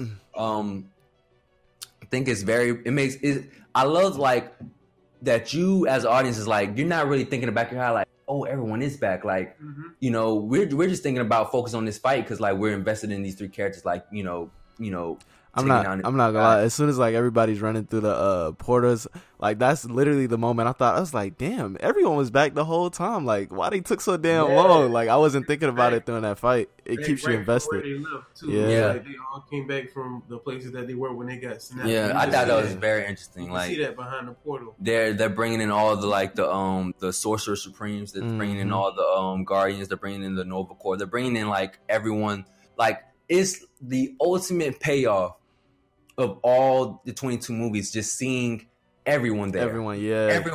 That's it gave me chills, bro. I was like, yo, this is crazy. It's like it's the ultimate payoff for someone that's been invested in a franchise for so long. Like just seeing everyone come together. Like that you can't get any more payoff than that. You get a little bit more payoff, but I guess it would be if Vision was there. No, look, we understand Vision at that point. Nova was there. That payoff is stronger because of those deaths apps. I mean, because of those characters' actions. That's a final. They're not coming. Yeah, I would have loved to see more characters there. I would have loved to see like that whole like you get that poster and you have the whole Marvel character spread on there and like it just represents that. I think I would have loved to see that, but it's like, look, man, this shouldn't even be possible. I'm just glad that there's. I have an image, like I have an image in my mind of together saying Avengers Assemble, like it's this huge bombastic thing, and just like it's just amazing cinematic history. I'm so glad they saved it because there's actually. Oh my god, yeah! I can't remember what movie I saw. Where Age of Ultron, like at the end, he was like teased it, like Avengers, like and they cut it out. Yeah, so like you have to wait 4 more years to actually see him. Because they could have said it in the first Avengers, they could have said it in the second Avengers, but no, but not at that moment. It was like it was Scarlet. I would think any other studio would have said it in the first Avengers. Right. I guarantee you. But Kevin Feige, the filmmakers of Marvel, they know like, yo, it's going to matter most. It's going to hit the most when we say it in this last Avengers movie, not the last one, but like Avengers 4. That's when we're going to say Avengers Assemble. And it's going to be epic, and it's going to be huge, and it's going to be bombastic, and everyone's going to go crazy. So we got to move. Everyone's fighting. So let me see. Let me get through this fight real quick. Tony hugs Peter. They have their little reunion. I think on that one, like it is touching, but I feel like if I was to go back and rewatch that scene, I don't know if I would like it as much as when I saw it the first time. I like just every single time I saw it. With the reunion? With the reunion. Yeah, like just the whole that whole callback of like, can I get a hug? And like he reached over to hug him, and he's like, no, we're not there yet. And then like he just embraces him, just because. And he double embraced him. Yeah, hugged him, and then he hugged him tighter. Yeah, like I mean, I don't know. I wasn't a fan of like in Infinity War when Spider-Man was dying. Like it just didn't seem authentic because it like when everyone was dying, I didn't feel no weight. Or like I didn't feel sad, I didn't feel anything when I was watching that scene. So like when him going like, "Oh, Mr. Stark, I don't feel so good," and like it just seemed like super forced, and it just seemed like actually because like I never heard anyone say that. I didn't feel any weight. I didn't feel any weight when people died because like I literally heard people who never like Infinity War was their first movie, and they said like, "Yo, like that hit me." Like, they don't know these characters, they don't know anything about this, but like Tony gave him didn't hit me at all. Like because everybody catches on, everybody understands like, all right, these people mean this much to be these people. Like everybody understands the relationship. Like they do a good job of like introducing everyone. Tony is Spider-Man's Uncle Ben. Yeah, like I didn't feel any weight from Infinity War. They set that up like Iron Man and Spider, whatever. Marsean, like we gonna have to agree to disagree. Like Marsean's a sociopath. It's not even about me being a sociopath. It's just like it's not the fact that I'm not even invested either. It's really like if you go back and rewatch that Infinity War scene, like it just has no weight at the end. Like there's literally no music. Everybody's just disappearing. No one is literally crying. No one's nothing. Everybody's looking confused. There's no like, oh my god, like there's nothing. Like it's just there's literally no emotion. The only emotion. Wait, would you say that again? Who is you mean the characters are like they're not reacting? Yeah, it's like a bare minimum reaction for everyone when everyone's disappearing. Like it's a bare minimum reaction. The only reaction that you get that is super when you're seeing like all the people that you care about disappear, like literally fade away in front of you. Yeah. It's very effective. Like it was not effective to me. To me, emotionally and like for the story, like it makes sense that like the Avengers, they deserve to lose, and this is what it caused. Like this is what it like. And I understand that. I feel like there just should have been more weight to that, like to really feel like, God damn, nobody's coming back. Like to me, it felt like, bro. Like to me, when I watched that Infinity War movie, I'm like, okay, I can't wait till the next movie when everyone comes back. That's literally how I felt. You know what? You know how they could have done this and wouldn't have no weight. How? What? What he just said. He said he couldn't wait till the next movie. Like when I saw the end of Infinity War, bro, I was like, oh, I can't wait till the next movie when everyone comes back. I didn't feel sad. I wasn't about to shed a tear. Like I saw that, I was like, okay, everyone's coming back. I knew they're going away, and I knew they're coming back. Here's the reason why it touches me, because they could have easily not had that been effective. Like the decision to have them fade away and become dust. That is so impactful for some reason. Imagine if they would have did the same thing as they did in Kingdom Hearts, where like Sora just literally like just fades off to the screen. I would have had no emotional weight. I understand the fading away is great and everything. My issue was like the people around while they're watching them fade away. It just was not enough emotion. I do understand that because like the moment I seen that, I was like, is Tony not going to cry for him? Exactly. Thank you. You would think that these characters would have like a bigger emotional reaction to the scene but my thing is it's appropriate because they don't know what's going on. Yeah, like they're in shock. A lot of those things are happening at the same time. I'm not gonna lie. For me, it seemed like those characters kind of just knew. Oh yeah, like we're gonna get everybody back. So it's just like it felt like that. Like it's not supposed to feel like that. It's supposed to feel like, oh my god, this is the end of the world. Like no. But they knew they knew the cost of losing. They knew that what losing meant. So like when everyone's disappearing, like they're like, okay, so we did lose. That's not an excuse though. Like, because like in a lot of situations, you know the cost of losing, but it still hurts when people lose. If you would have had characters just like, oh my god, no, like if they would have been like overselling it. Like I'm not saying you had to oversell it. I'm saying there should have been more emotion because like it was bare minimum emotion in that scene. You lost the biggest war that you could probably ever lose, and everyone's just like, oh my god, wait. It's just like no real emotion to me. I think I know what Marsean's saying. Because in the moment of the theater, when that happened, I think their intention to get out of you is like, wait, what just happened? and then leave you on that. I don't think their intention is to be like, we want to have your heart like punched in it, and you may have that happen to you, but the intention of, I think, that moment is to be like, wait, what just happened? Like, are you serious? Did that just happen? And then just cut it off, because that's what they do. Yeah. Like they show Thanos, and we're just like, wait, is there more? Like, what's going on? Are we going to see more? Like, we're really ending it like this, and they just end it. Okay, I can understand that intention, but if they were like trying to tug on your heartstrings, I didn't think they do a good job of that at the end of Infinity War. And that whole was the intention. I think that the intention was to have you desire more, like want, like longing for more, like show me what happens, like how do they get everybody back, like I think that's the intention. And if that's the case, I respect that a lot, because like I said at the end of the first movie, I'm like, I can't wait until the next movie when everyone comes back. So if that's the case, then I think that doesn't done the moment of that movie. It does. It does, in my opinion. Because I really do see these movies as one story. I don't see them as like two separate stories. I see them as two separate stories. I can see how you say that. Like, this is Kill Bill 1, Kill Bill 2. I see them as one story. I don't see them as like two different stories. I watch them both back to back. But we gotta move, because we gotta get out of here. So we're gonna touch on other topics though, but really quickly. So Captain Marvel shows up. She blows up everything. Deus Ex Marvel. She's wrecking Thanos. She's a lot stronger.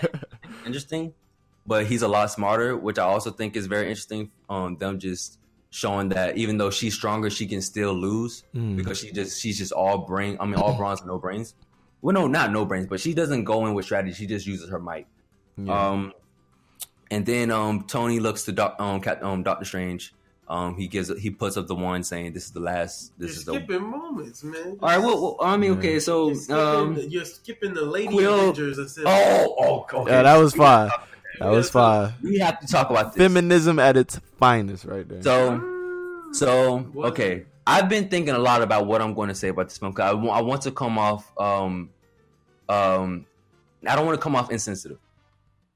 In the moment, and I'm going to disagree. In the moment, I thought that I'm glad that this moment is here for the women, because from my understanding, every woman, every girl, all my sisters, they was like, heck yeah, like this is awesome, and I'm happy for them, and I want them to be represented. I want them to have their moment on screen. Mm-hmm. My issue with it is that moment doesn't give any of those female characters more agency in the MCU as a whole. They don't. The story doesn't revolve around them. Literally, there was a whole moment dedicated to 3 male characters just fighting another male character. Like, the female characters, they do not have as much relevance and agency as the male characters, and that's always been apparent within the Marvel movies. And I feel that just because they made Captain Marvel, that doesn't give them the right to say, look at how amazing, look at all our female characters, look at us, like, congratulate us, we got this female moment. Look at all the female characters we have. It's almost like, look at all our toys, we can do this. I don't know about that. we don't let these toys have their own stories. We don't let these toys have their own moments. Like, they're just here to show off and make you happy, and then they're going to go back in their toy box. I mean, if you they don't get the female characters any more agency than the male characters, and for them to parade around and celebrate, like, it's almost like the issues that people have with the gay baiting in the A&R scene with Captain America. Like, there's no main gay character. Like, this is going to be the only gay character for a while, and that's going to be it. So don't sit here and congratulations on Petro in the back for showing off these female characters when we don't get, like, we got into Captain America. 1, 2, 3, Iron Man 1, 2, 3, Thor 1, 2, 3, Ant-Man, freaking Black Panther. Like, there's been so many just male, like, we've only gotten one female center story. Let me ask you about that though. So like, it's like, what don't else show off your female characters like you've been putting them at the forefront all this whole time. What else are they supposed to do? In the background. What else are they supposed to do?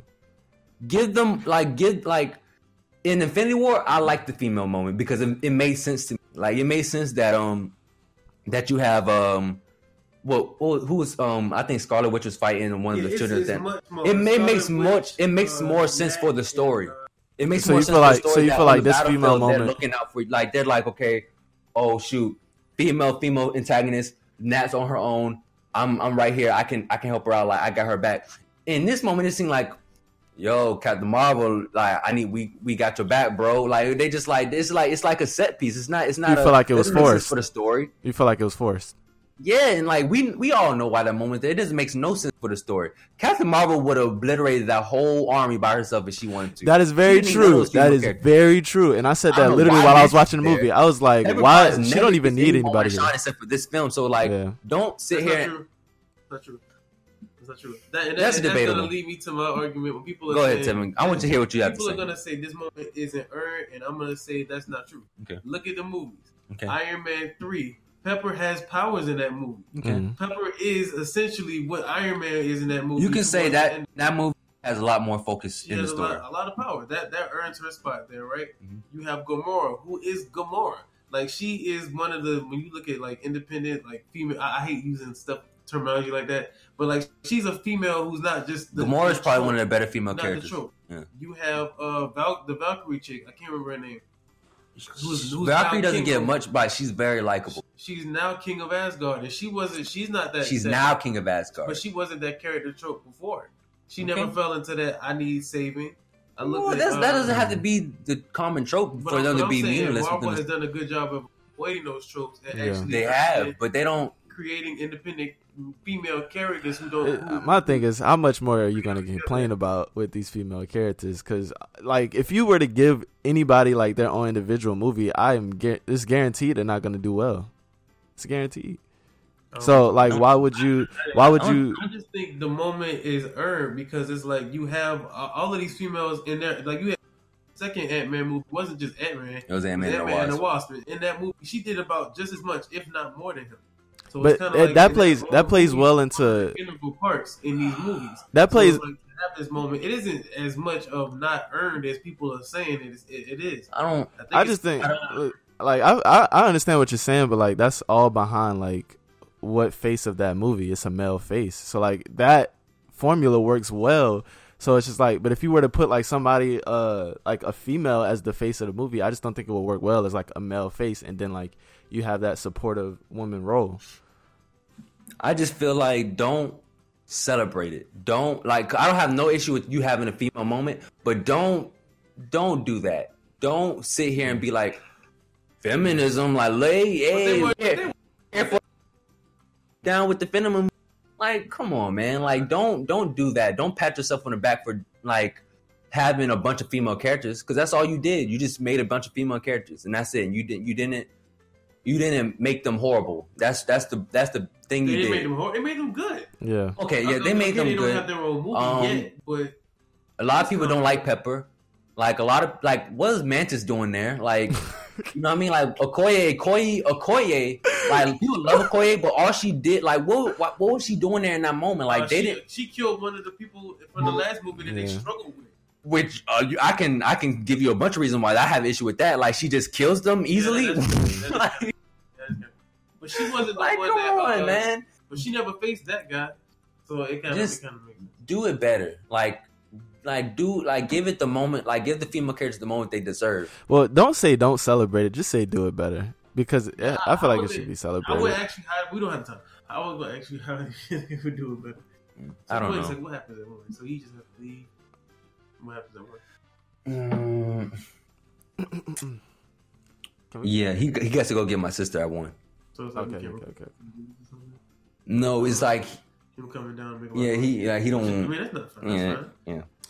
But let's just get through this. Let's get through real quick.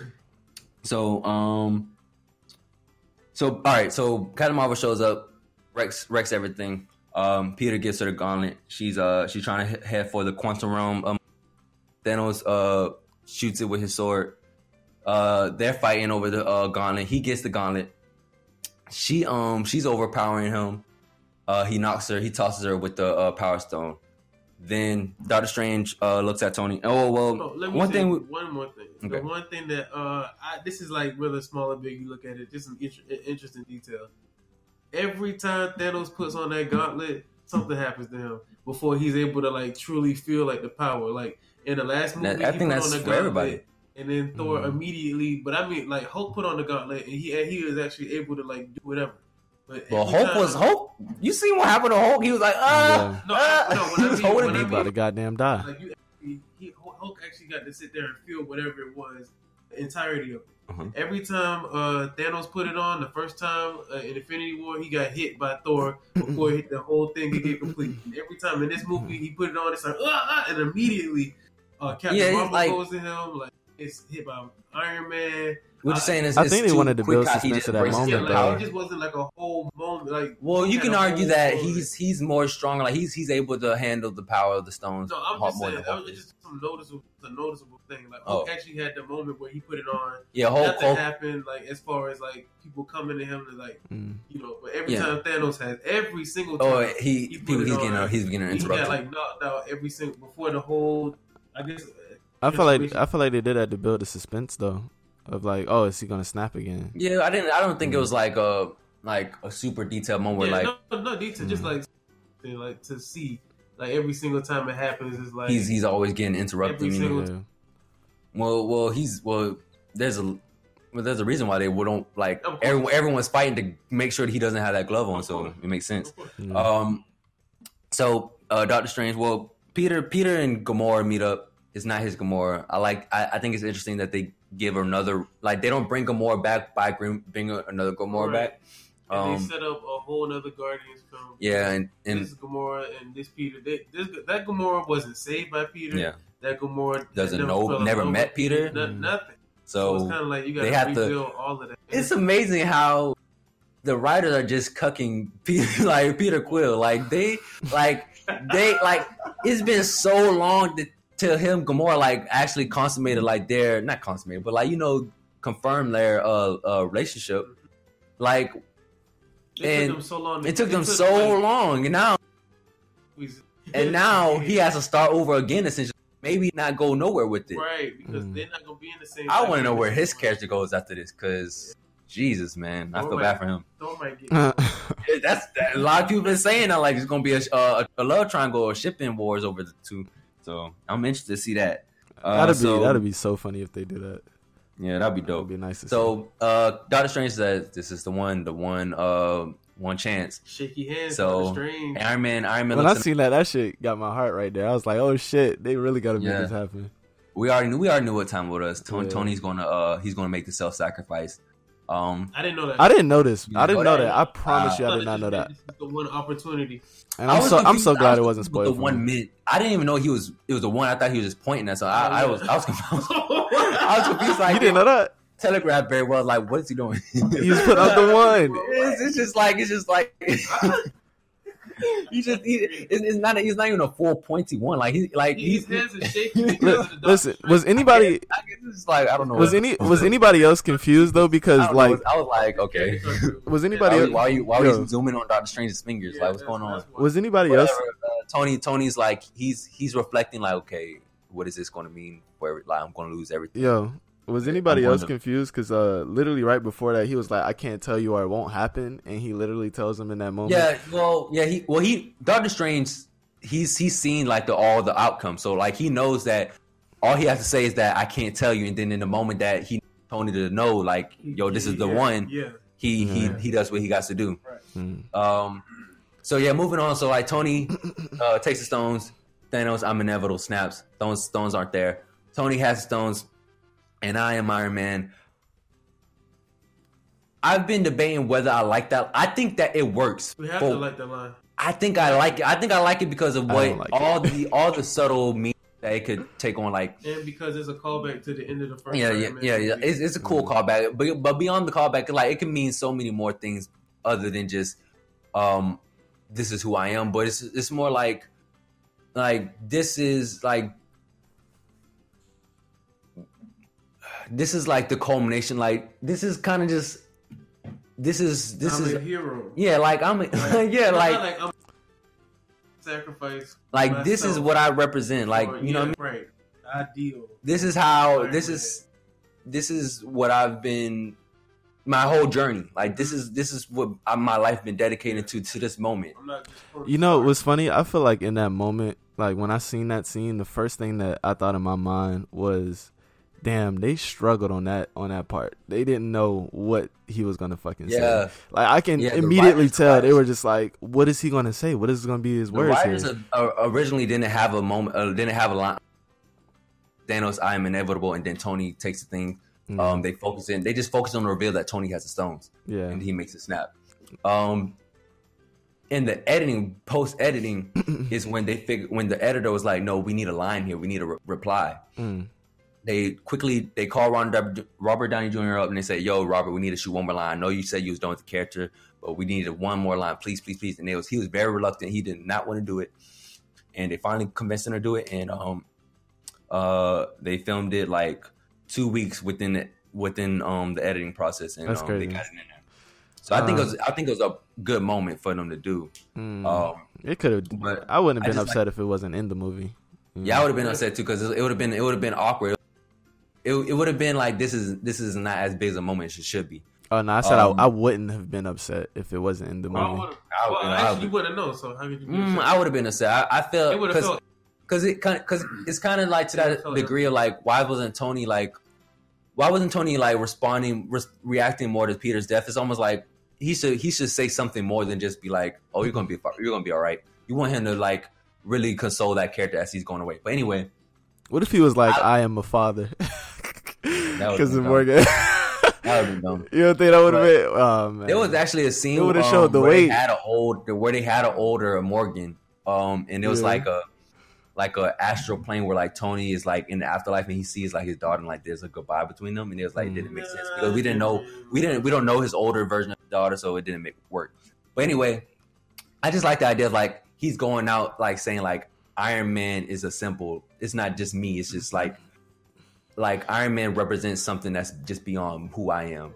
So I am Iron Man. Blah blah. Let's talk about it. Tears. Anybody? Oh yeah, I cried. So So what's interesting to know about me is that I am a hard tear to get in every movie. And that makes me sad because I like to cry during movies.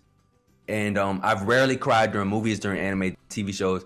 I've rarely cried during games and all that. And I long to cry. I long for a piece of medium to like pull that emotion out of me because it feels good whenever it happens. It's weird to say, but like crying feels good. Like when you're crying over something that's emotionally resident within something that's not really real, but something that just it touches you, right? And I was telling my little sister, like, I really hope I cry because like I know that there's gonna be moments that hit me, and I was crying like a baby. Like my little sister was looking over. She was looking over me. And she was like, "Oh!" Like I was like crying like someone, like a family member died. Like it was crazy how bad I was crying. I didn't cry that much. I let two tears fall. It got me. It was the scene that got me. Like I didn't cry until the first time. I didn't cry until Pepper said we're going to be okay. I didn't like Rhodey going to him like cool. Like Rhodey means a lot to him. Peter going to him like cool. That's an important relationship to him. Yeah. But it needs to be Pepper that says goodbye to him because that's the most important character in his life. Most important person to that character's life. And the moment she says like we're going to be okay, I just feel like she's talking to the audience in a way. Like we're going to be okay. Like we've been on this 22 movie journey with this guy. Like we're going to be okay without him. Like you can rest now. Like, you know, thank you for all the memories you gave us. We're going to address that question later. When I saw, are they going to be okay? Yeah, we'll talk about that. When I saw that scene, I shed about 3 tears. And like how you said, I only started shedding tears the moment that Pepper did say we're going to be okay. Yeah, but everything else, like, of course, but it wasn't until that. It's crazy because like when Peter was going up to him, even when Pepper got down there, I was like, I'm fine. Like I don't think I'm going to cry. No. As soon as she said it, I think I'm not going. I'm gonna walk out of this movie not crying. And then the moment she said we're going to be okay, it just hit so hard because of everything that character's been through. Like that character being like. Him being so bent on protecting the world, him being so focused on like we gotta have a suit of armor around the world. Like, oh my god, I'm having visions of the Avengers dying. Like he has so much guilt and responsibility, and she just sending him off saying like we're gonna be okay. Like, you don't have to protect that moment right there resonated with me like so well. I thought it was just so well done because coming into this movie, I had no like clue. I didn't even think that Iron Man was gonna die. So, like, I didn't know anything. So, like, when that happened, I literally thought about, like, the foreshadowing that they did throughout the entire movie. Starting off from the beginning where he's at the spaceship and he's talking to the little log or whatever, and he's going down. I'm like, bro, they've been foreshadowing this entire movie that Iron Man is gonna die, and I just didn't know the fact that he has a daughter. I was like, what? Into this movie, I was expecting Cap to die and Robert Downey Jr. was going to renew his contract. Yeah. But the moment that we seen his daughter, I was like, okay, like they're getting ready to. I still didn't even get it until the end of the movie, and I was like, oh, it makes so much sense now. He has a daughter, it's like this and that. Like, it hits really hard because you love that character so much. They've put that character above every other character in terms of writing. When it comes to like spotlight, when it comes to just storylines, like he's it should like some people argue like giving him too much story, giving him too much like time to shine, sacrifices storylines and writing for the other characters. But I think that if you want to have a moment like this, you need to give him all the time to shine.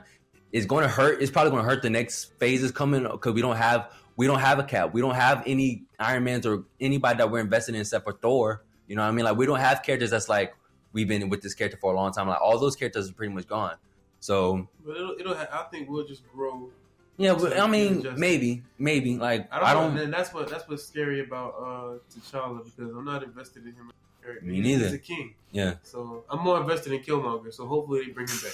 Why are you so invested in him? He is not interesting. Well, what are you gonna say? No. You're trolling me. Yeah. We're gonna continue. Marsean be trying to. All right, listen. I fuck with Black Panther, but it's not as good as people listen. We're gonna move on because we gotta go. So, the kid at the funeral shouldn't be there. The kid from Iron Man 3. He shouldn't be there. Why? There's no reason this kid.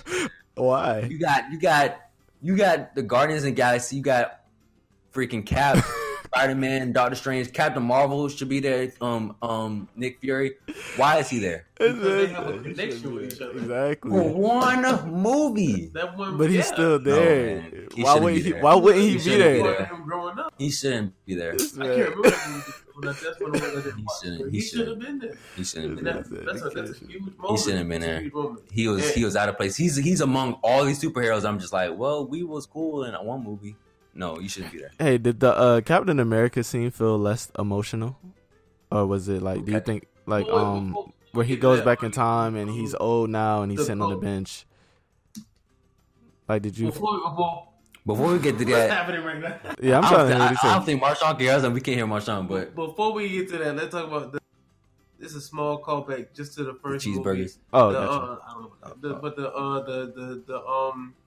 this is proof that Tony Stark has a heart. Like nice touch. Like his original heart. That was enough to make me like. Yeah. I like crazy, and I didn't even remember that from seeing when I saw the movie. It's such an easy thing to forget. Yeah, but after seeing the first movie and then watching that just took me out. Yeah, that's when my sister started crying. Started crying on right when the funeral started happening and everything was like just hitting you like sad moment. Yeah. Tony recording a message saying everything's gonna be fine. You know, we're gonna make it out okay. I love you 3000. That was the point where she was getting teared up. Scene with Happy and his daughter. You know, I'm gonna give you all the cheeseburgers you want. Really emotional scene. Just that character wanting to provide for the daughter of a character that meant a lot, a person that meant a lot to him in whatever way he could. Very emotional.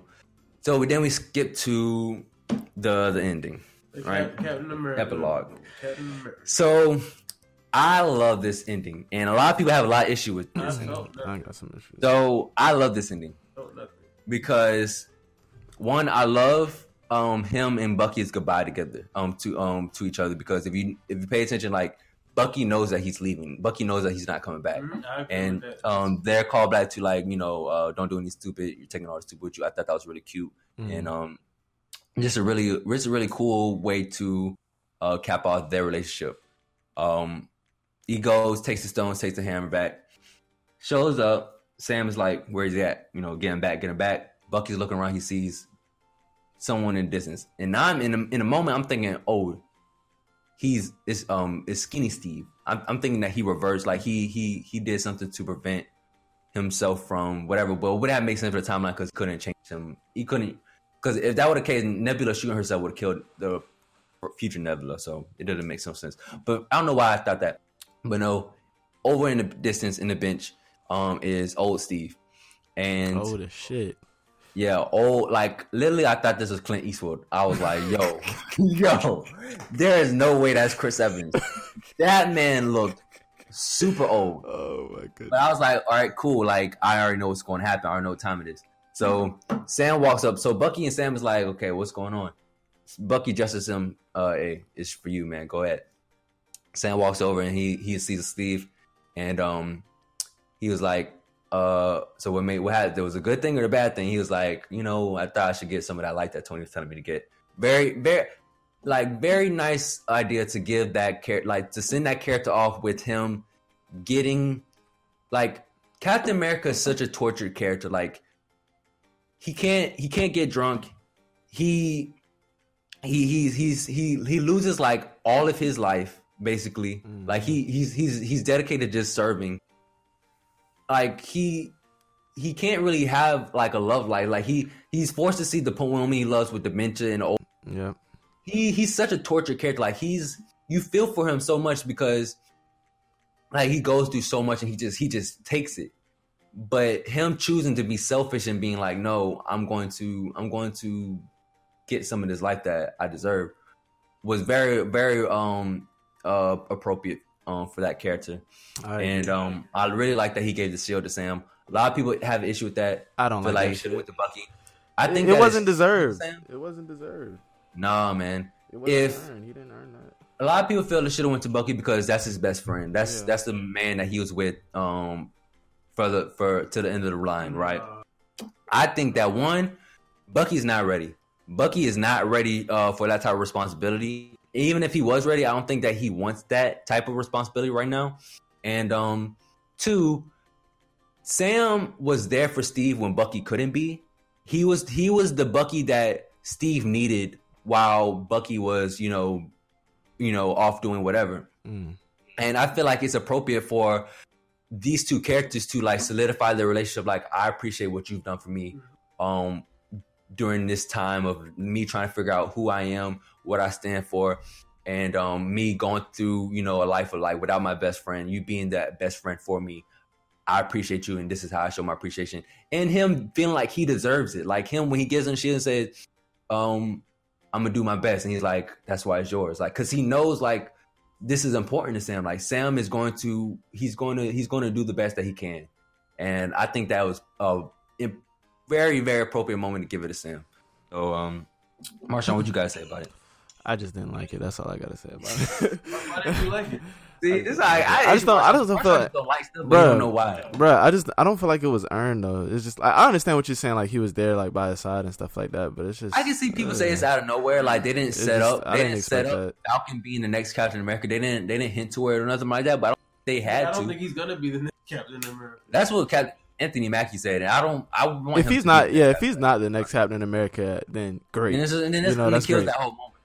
It kills that whole moment. Like, does it really though? Because I think maybe he might be the next Captain America, but he will never be what Captain America. No, I'm not saying like he's not going to be the leader of the team.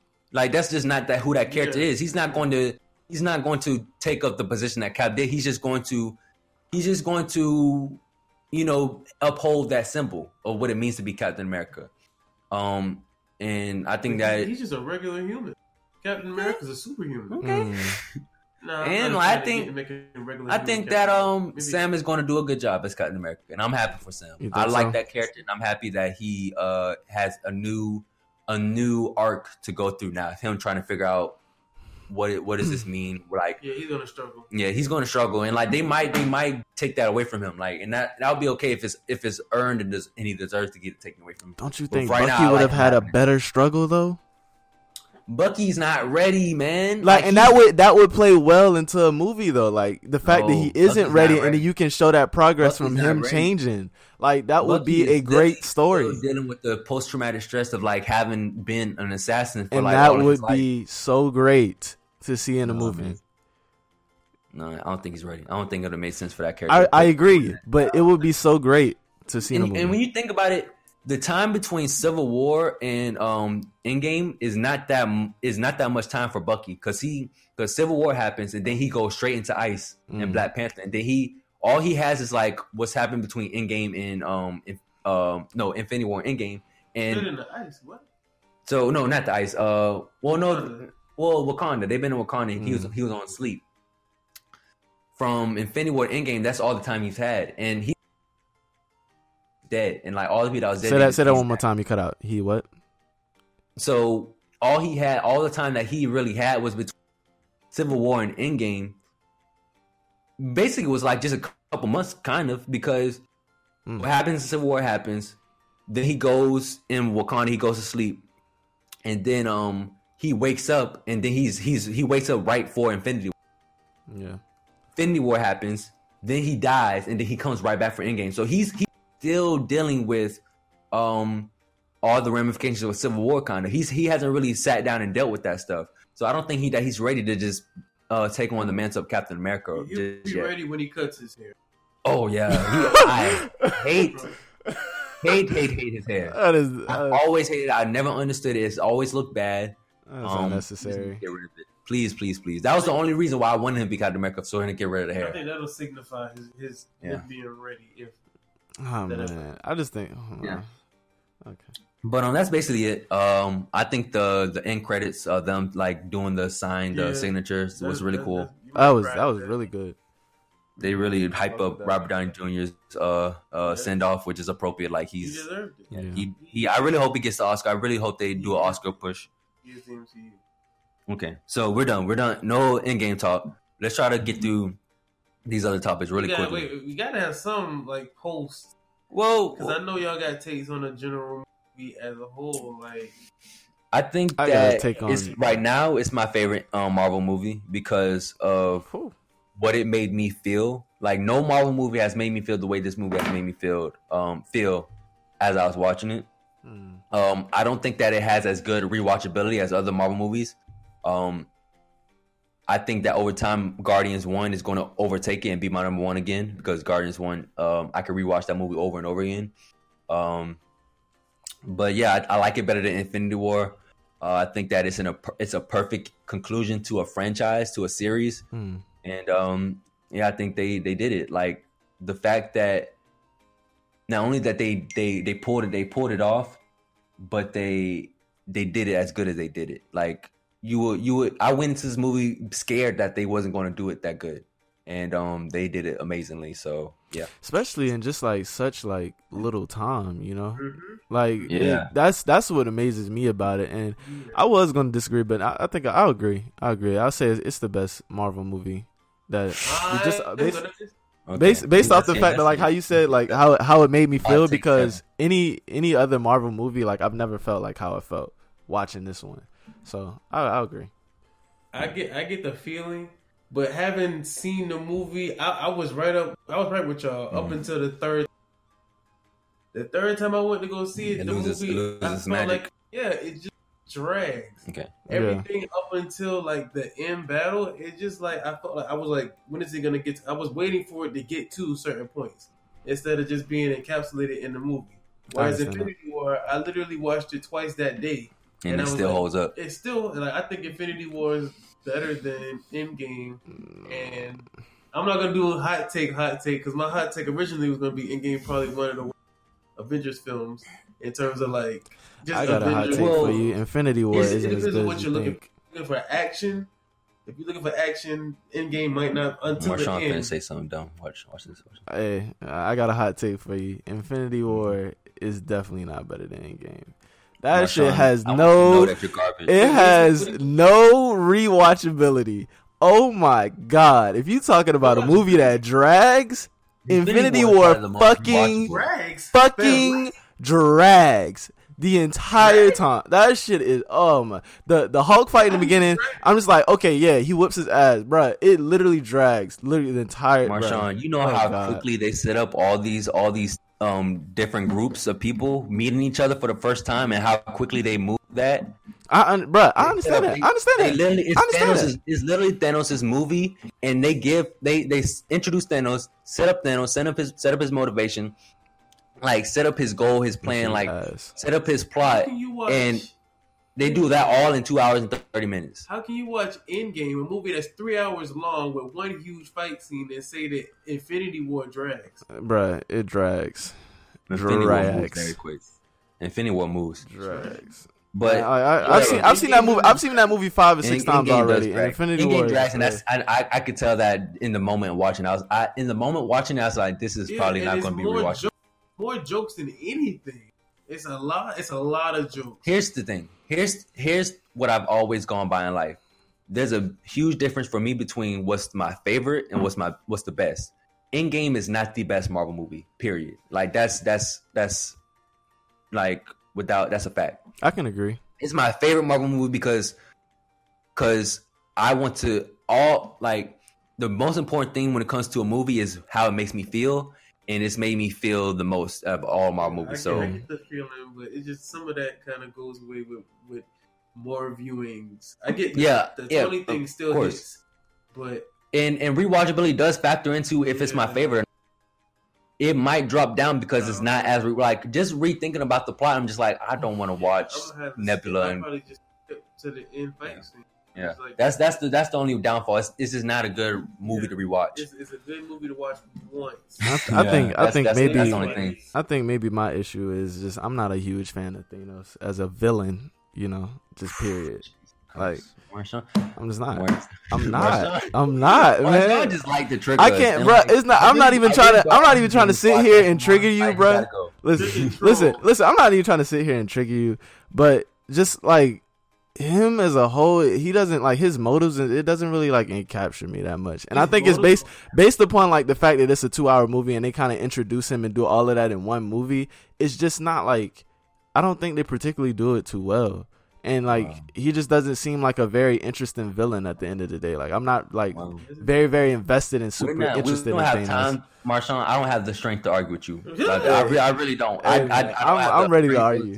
I'm ready to argue about that because I got a lot of villains that's better than him. Infinity War. I mean, Endgame is great. Marvel, Kevin Feige and them is great. Salute to them. I hope Robert Downey gets a good Oscar campaign push, and I hope he wins. So that's all I got to say about that.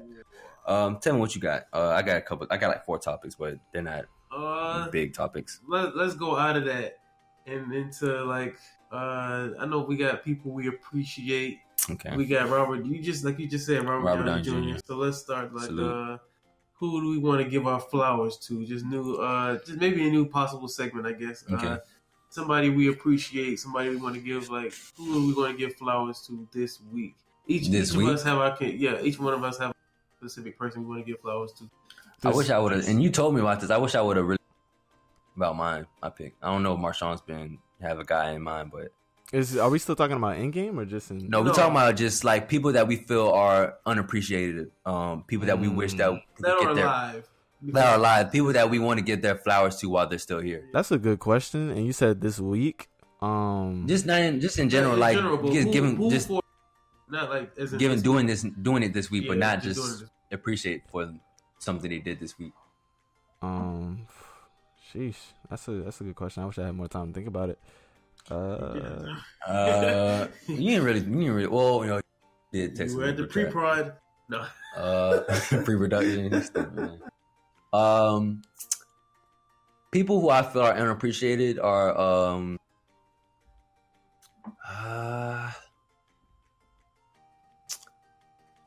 I don't know. I think that the people that I admire the most, I feel I see a lot of recognition given to them. And most of those people are like, you know, RZA, Doom. I wish Doom would drop some more music, but I feel like their legacy is solidifying. I feel like immense respect for them. So I don't really see that. I don't really see them not really getting their flowers. I don't know. I don't really have a take on it per se. I don't really have a guy like that comes to mind, but I know Tevin do. So go ahead. When we first brought this topic up, I was gonna give a flowers to. I was gonna give him to Joseph.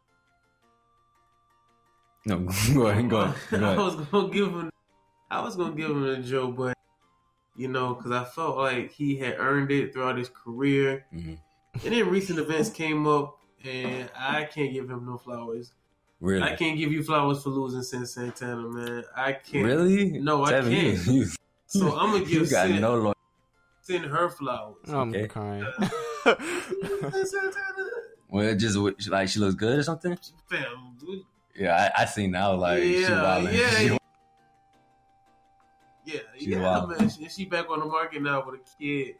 Like, get that woman. She dealt with Joe for however long. I don't know the depths of their situation. I don't know what they're going through, but apparently he has to be allowed to deal with it. Got to be. I know. I recently just like catching up to what this story was been so far, their breakup, and I take issue with the live podcast episode where he's talking about like well, I haven't talked to her in a while, so like all I know is that she moved all her stuff out, but that doesn't mean we're broken up. Like to me it's like you don't really want the relationship to still continue if you're just going to behave as if this is not important enough for me to like, you know, drop everything and just go handle it.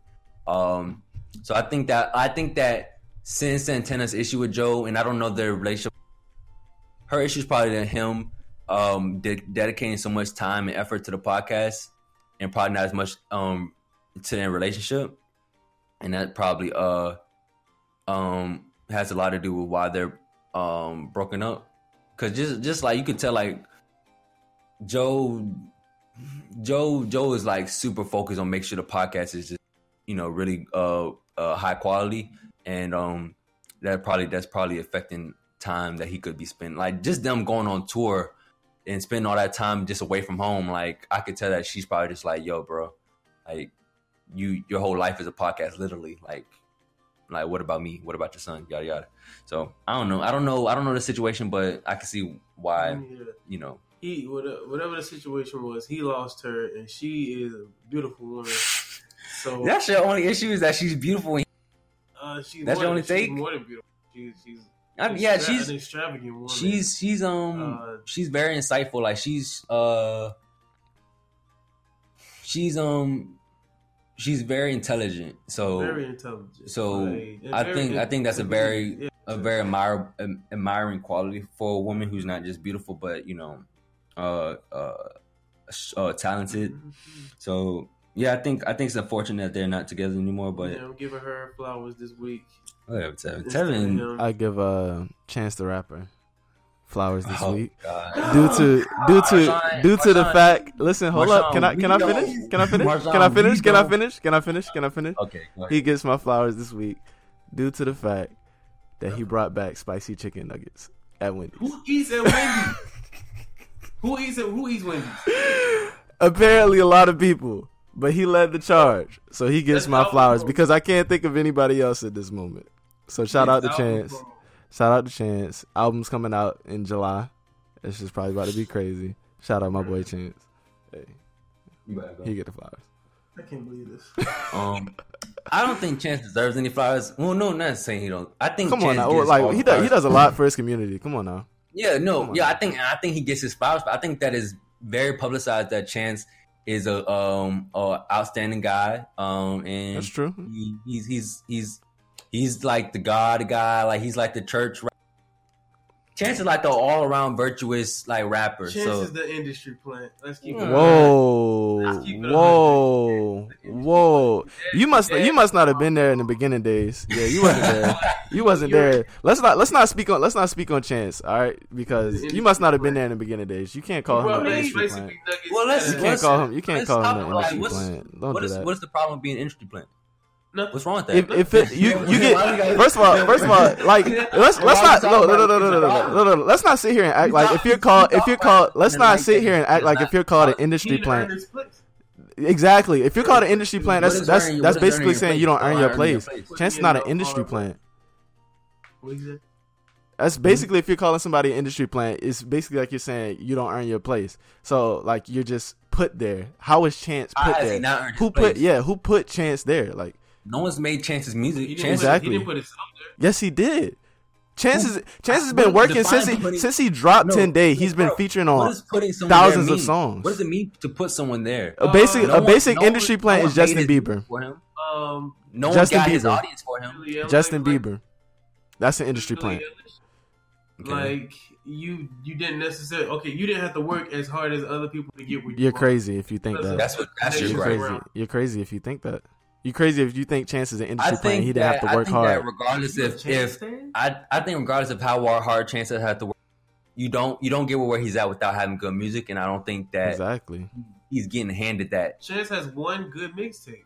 You're crazy. Oh my god. That's your opinion. Oh my god. I don't really care for Coloring Book. I think that it's a step down from acid rap, but a lot of people love it, and a lot of people think it's a good album. So I don't think that he doesn't deserve to be where he's at. Like he's put out the music and people's responded to it. I think that the power is in the people. Thank you. I'm sorry. The power in the hands of the people. You're supposed to be giving flowers segment. I can't just randomly your brain like that. My bad. I don't really have flowers to give. Tevin gave me his flowers to send, so that's come on, you gave your flowers to Sin. Like what is that? What you just said. Who cares about spicy nuggets? I didn't even know until y'all everybody cares about spicy nuggets. It's crazy. Y'all eat at Wendy's? Marsean, name the last time you went to Wendy's. I'm a vegetarian, so I can't even eat the spicy nuggets. Why Marsean, we done with you. We done with you, Marsean. What else you got, Tevin? I think we got one of the similar ones. Ayesha Curry. Ayesha Curry. Right. Oh my god. A lot of people killing her, especially a lot of men. I'm not. They're killing her too. Okay. Yeah, women are going hard on her. But it's okay. All right. I'm not on her side. I'm not like against her. I'm just like I don't see why people feel like insecurity isn't a thing. Like everyone on this earth doesn't have some sort of insecurity at one point in their life, and in really considering the fact that if everyone on this earth had a partner that was a lot more famous than them, a lot more successful than them, and you're constantly being reminded and bombarded with that person's desire from other people, you don't bash her if you're not going through what she's going through. Like she's going through a unique unique. Like celebrities are probably like 10% of the population. So like she's going through a unique situation that not everyone on this earth goes through. So if I'm going through what she's going through, maybe I have the same thought process. Like, yo, I'm constantly being reminded that that people want my husband, and I'm never had that. I'm never reminded that towards myself, and you can feel bitter. Like even like just simply having a person that's more successful than you, whether you see them getting a lot of fans and recognition or not, that makes you insecure. Like that makes you a little bit jealous, depending on what type of person you are. If you're not strong enough to really deal with that and accept that. So Tevin, what's wrong with you, bro? Tevin keeps looking at this San Santana picture, and he gotta let that go. But I agree with you, Shondell. I agree with you. So I don't know why people killing her. I think I can't see why people are upset at the same time. To be honest with you, like I think nowadays, like people just have too much say so into other people's lives, man. Like, and that's the downfall about putting your business out there, you know, to the public or whatever. Yeah, but people always gonna comment. And and it's just like I understand, like some people, what people do a lot of the times, they put like their situations onto other people. Like they'll take whatever that person says and then they'll like interpret it their own way. So like a lot of the comments that I'm seeing on Twitter is like shit that probably doesn't even go on in like Ayesha's life or like that happens. So I mean, people have insecurities about a lot of different things. Like it's a lot of shit that insecurities I got that other people don't have, and they'll look at me like I'm fucking stupid. And I know like there's other people with insecurities that they have, and I might look at them stupid. But that's the downfall of putting your insecurities out there, because some people may relate, and then you have a lot of other people that's gonna have their opinions about that. Nobody's perfect at the end of the day. I think all this shit is stupid, really. I hate like situations like this. Yeah. this is just me. Okay. I see what she's saying about. Okay, maybe you have insecurities. Your husband is Steph Curry, but Constantly to say dealing that, with groupies. right? But to say that you feel a way, you feel like you should be getting some of the attention. It's kind of like one. I think it's odd because it's like, where are you not getting the attention? Where do you want it at? Because I went and looked at her Instagram comments, and she's getting plenty of attention in those comments. So it's like, what kind of attention do you want? Well, when she sees the attention that he gets and the degree that he gets it and the severity that he gets it, and she never sees that type of like. She can't be looking if she doesn't see it. She can't be looking. Well, no, like he probably gets people like going up to their house being like, "I love Steph Curry." Like he doesn't like people at the girls at the games like doing crazy outlandish things to get his attention. She doesn't get that because she's not a basketball player. She's not a celebrity. She's not as successful. When the last time you seen somebody make a post about Ayesha Curry going, "Oh my god, damn, I love this lady"? Like, here's the issue. Here's the issue that Ayesha has. She's Ayesha Curry and her husband is Steph Curry, and she's always going to be overshadowed by that, and that's not an easy thing for everyone to deal with. And she's saying in her case, like, you know, sometimes I would like to get some of the desire and, you know, attention that he gets. So she dresses conservative, so I don't really think anybody's. Yeah, but she does that purposely because I know it's so weird. It's like you kind of set it up to where people don't want to give you attention out of respect. Right? Yeah, okay. People don't want to give you attention out of respect for your husband. People want to give you attention out of respect for who you portray yourself to be. Half of your pictures on Instagram are not you. They family, you and outings. It's not just like I don't want to take like what she said and make it seem like this is the only thing that's bothering her. Like this is some big thing that's bothering her. Maybe like from the choices that she made to dress conservative and be this certain way, like every other human being, like when you make choices to be a certain way, you're going to have second thoughts about like, damn, well, why am I not getting attention for certain other things like you see other people with? Like everybody has that insecurity. So like, it's not something that's not normal. I don't know why people are acting like it's something that's not normal. My take is that I don't, and I've always took this like approach. Like I don't like judging people too critically because I have a lot of baggage myself. So I don't try to, you know, take the moral high ground and like, you know, glorify myself or put someone else down and like criticize them too much. Like I criticize people, you know, they're worth criticizing, but I don't try to make myself as if they're less than. My thing is that every human gets to a point where like they are their own self-destruction. And it's the same reason why people cheat on their faithful spouse, or like why people smoke, or why people, you know, drink and, you know, drive. Like it's like people are self-destructive. Like they cause their own self-harm to themselves.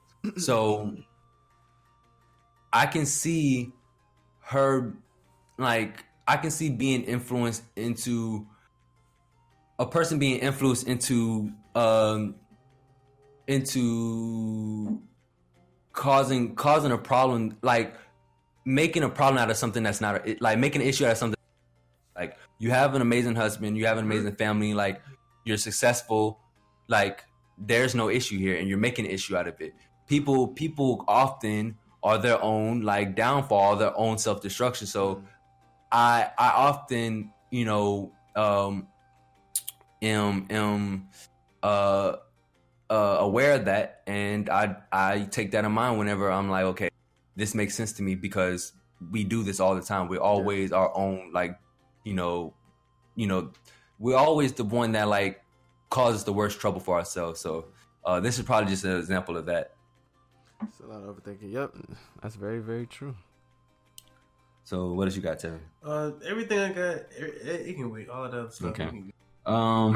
Except for the music segment, but you know that's towards the end. The music segment. The music. Oh, yeah. Okay. I still don't know. You see, Tyler got a release date from. I know you mentioned in the previous podcast. Yeah, May 17th. Really? A day before my birthday. Oh, I'm so hyped! I can't wait for some more time. Yes, sir. It's called Igor. Did you see the artwork? Did you see the artwork for it? Nah. Two songs. Is it the Yeah, you heard the Playboy Cardi song leak? That's dope. Tevin? Huh? Did you hear the Playboy Cardi song leak? That's what I was about to say. Did you like it? I'm not a Playboy Cardi fan. Oh, me neither. I don't like anything with Playboy Cardi on it. I don't hate him, but I usually don't like him.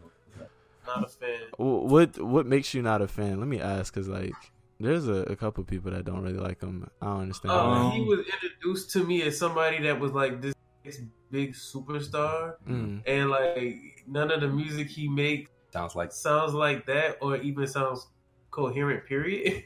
So it's kind of hard for like you set my expectations very high. Yeah. Even though his name is Playboy Cardi, what are you gonna expect? But he can't really. You don't even. I don't really care about lyrics when it's that kind of. But what he does, I don't even think he does that well. It's kind of like whoa.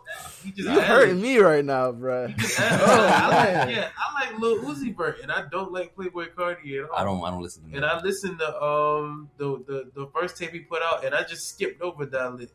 Man. Yeah. I'm not gonna. Yeah, there's no way I can change your opinion, so I'm not even gonna waste my time. Yeah, you can't. Maybe I'll probably listen. I'll try Dalit. Maybe you haven't heard that one yet.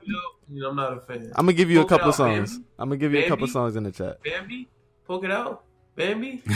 No, that's come on. I like you can't listen to songs like that. I don't listen to that from Dalit, but Dalit is really good. Don't defend him. What do I listen to? No, okay. Wait. Don't do that, because like you listen to artists all the time, and every song on the album is not gonna be a hit. Okay. You know what I'm saying? Okay. So Poke It Out's not a good song, but I'm gonna give you some songs in the chat. 90% of the songs on the album aren't good, then that's a problem. That's where I get into like a good 80% of that album is good to me. Okay, I'll try it. I think my issue with Playboy Cardi is just like his music. Like there's a lot of thought put into. And even if you're not as lyrical, there needs to be some compensation when it comes to like where you put in the focus of the music. You don't like his pockets and flows and just like his cadence. Like you don't. All right, next topic. Like you don't like that. Playboy Cardi is ad-libbing, man. Those are but you don't like that. Like his sound is very like. It's not sonically pleasing to you guys. Like you don't like that. It's not unique. I've heard it. It's very unique, actually. No, it's not. It's like it depends. It depends, because like if you're listening from a viewpoint where you're listening to a lot of rapidy rap, and you come to something like this, and you look hold up, wait, let me finish. And you listen to something like this, and you're not really like into the rapping that's like more so based on like how it really sounds versus than like the rapidy rapness of it, then of course all of it's gonna really sound similar. But if you're like into it and you're listening to a lot of different artists and stuff, you start to see the differences and similarities in how they sound. I'm not saying that he doesn't. I don't saying that he doesn't have his characteristics that differentiate him from other artists. It's just he's too similar to other artists to me. What artist is he similar to you? I like Lil Uzi Vert, and I figured that's his like Lil Uzi, I like Lil Uzi Vert. I like every single Lil Uzi project that he put out. But that might be the first person that you heard, so like a lot of other people gonna sound similar to him. So that's probably why you don't like those other people. In my opinion, because they're gonna sound similar to Lil Uzi. But in my opinion, Lil Uzi and Playboy don't sound anything alike. We just assume. I get what you're saying, Marsean. Might sound like you're not even there no more. Who, me? Hello? Oh. Hello? All right. Anyway, let's move on. Little Uzi further aside. Playboy Cardi is... He's been heavy in the media lately, which is crazy. Who, Uzi? Yeah. Ever since he dropped those singles, like every time I look on my TV, I haven't heard any of them. I don't listen to Uzi, so I can't really speak to anything. I like Love Is Rage. Anybody think Future got a classic? No. Future? Yeah. Oh, wait. Yes. What is his classic? His only one classic, like, are we talking albums, I don't know mixtapes? Like that. I think he does have one. He has a couple classics. Only one right answer. What's his classic? Dirty Sprite 2 is a classic. Hendrix is a classic. I was waiting on it. You don't think Hendrix is a classic? Hendrix is a classic. Let's move on. Wait, the R&B record? Yes. No. What? It's like, it's way too long. All Oh man, he has a lot of good songs on Hendrix. Sorry, it's 6 minutes. I hate when y'all get into y'all bag. Sorry, it's 6. I can't. Oh man, damn, well, I'm just left out. I don't. You don't listen to Future? No, I don't. You gotta try Future, man. I used to hate I Future. need like for every artist I don't listen to, I need a person that's a big fan to give me their best songs and tell me why I should listen. I can give you a couple good songs. I'm not a. I heard Blow a Bag, and that's what got me in the Future. I used to hate Future up until that point. I used to hate Future too up until Dirty Sprite 2. I'm not gonna lie. Yeah, me too. I respect him for his culture impact, but his music is just that's the album that really.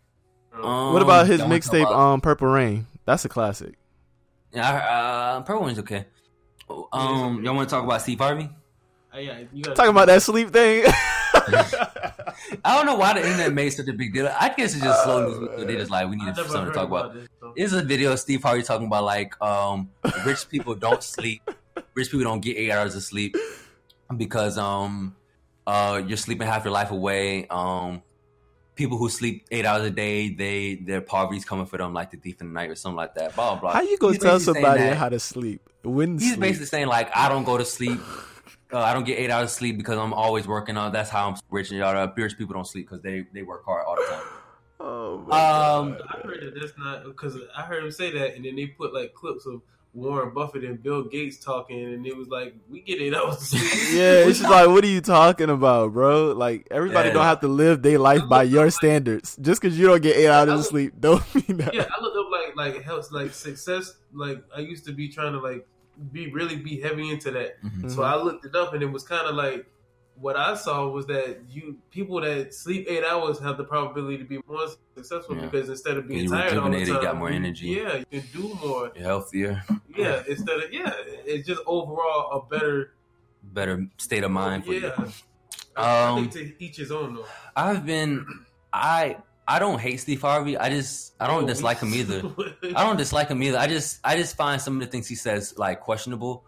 I still want to really get into like him the Monique conversation because I think that's a topic that is very interesting. It's like it's a long running topic.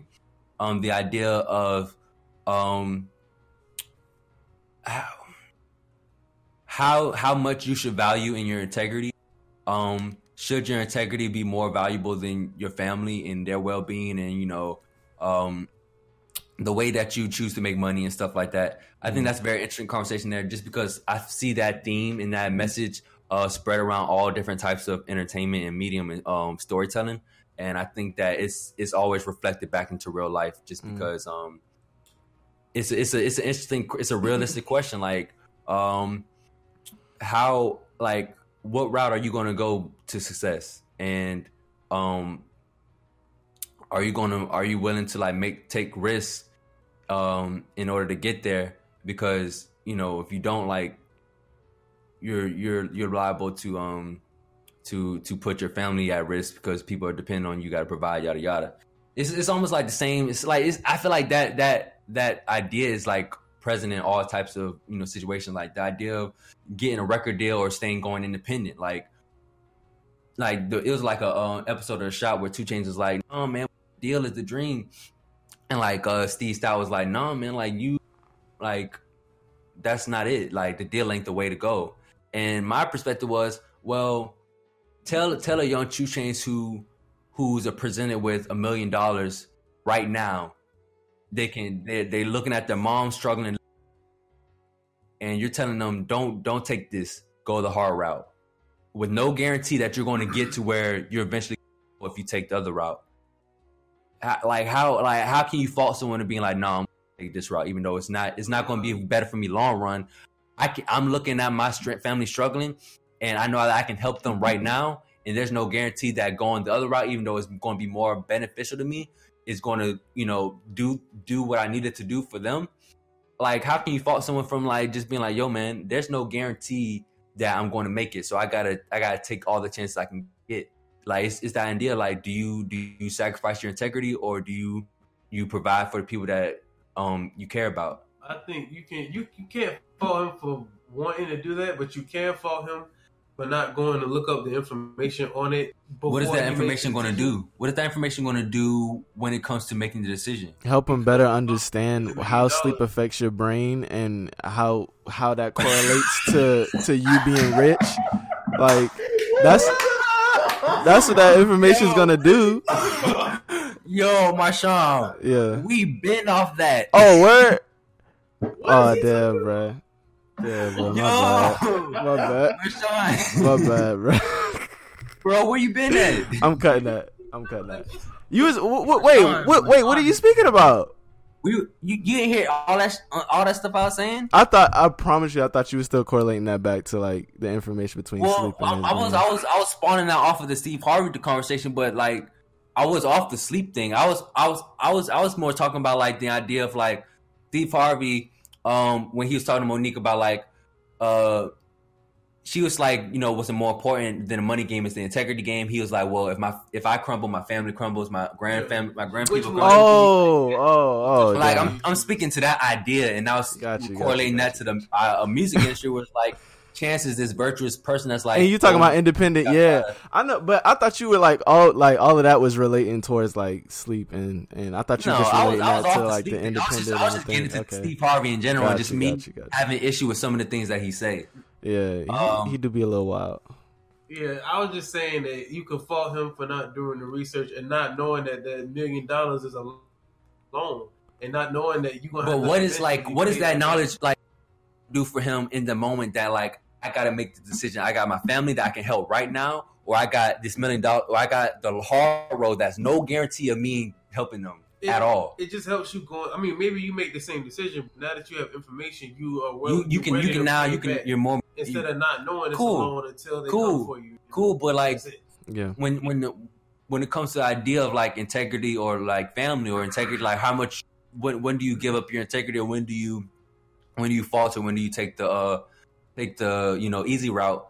That information isn't going to be helpful for you until you know all is said and done. You know what I mean? So basically, you're saying it's like circumstantial. I think it's a black and white decision. It's like, do you choose to stick to your integrity, whatever that means to you, or do you choose to take any opportunity you can, whether that opportunity sacrifice your integrity or not? Like, you could put that in the basis of it being circumstantial, because for somebody that doesn't have to like make such a hard decision, like to take care of your parents or take care of your mom or your family, like if they're good, then you can probably afford to take an independent route. Oh no, like yeah, I think it's just speaking to the people that like that's faced with the decision. Yeah, I'm not speaking to people that's like, I'm not speaking to everyone. I'm speaking to the people that's faced with the decision between integrity or family. Gotcha. I think there's no other option. There's just one or the other. And I like that. I like the idea. I like the theme, because especially when storytelling uses it, because there really is no right answer. I hate when our storytellers or writers, like, they try to insert their politics or insert their idea. Well, not always, because it's like you can say what you feel is right, but don't tell me the right answer to an unsolvable question. You know what I mean?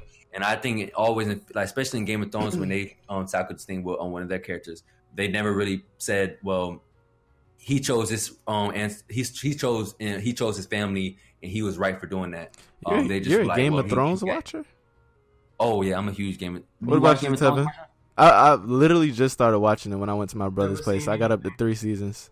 Okay. So I could tie this into are you planning on watching Game of Thrones? Probably not. I don't know if I'm gonna finish it, but those 3 seasons that I did see were pretty interesting. Well, season 1, at the end of season 1, when they kill Ned, if you remember, Varys goes to him and he says, I'm not here to rescue you, but I'm here to tell you, when they go to hang you, when they go to chop your head off,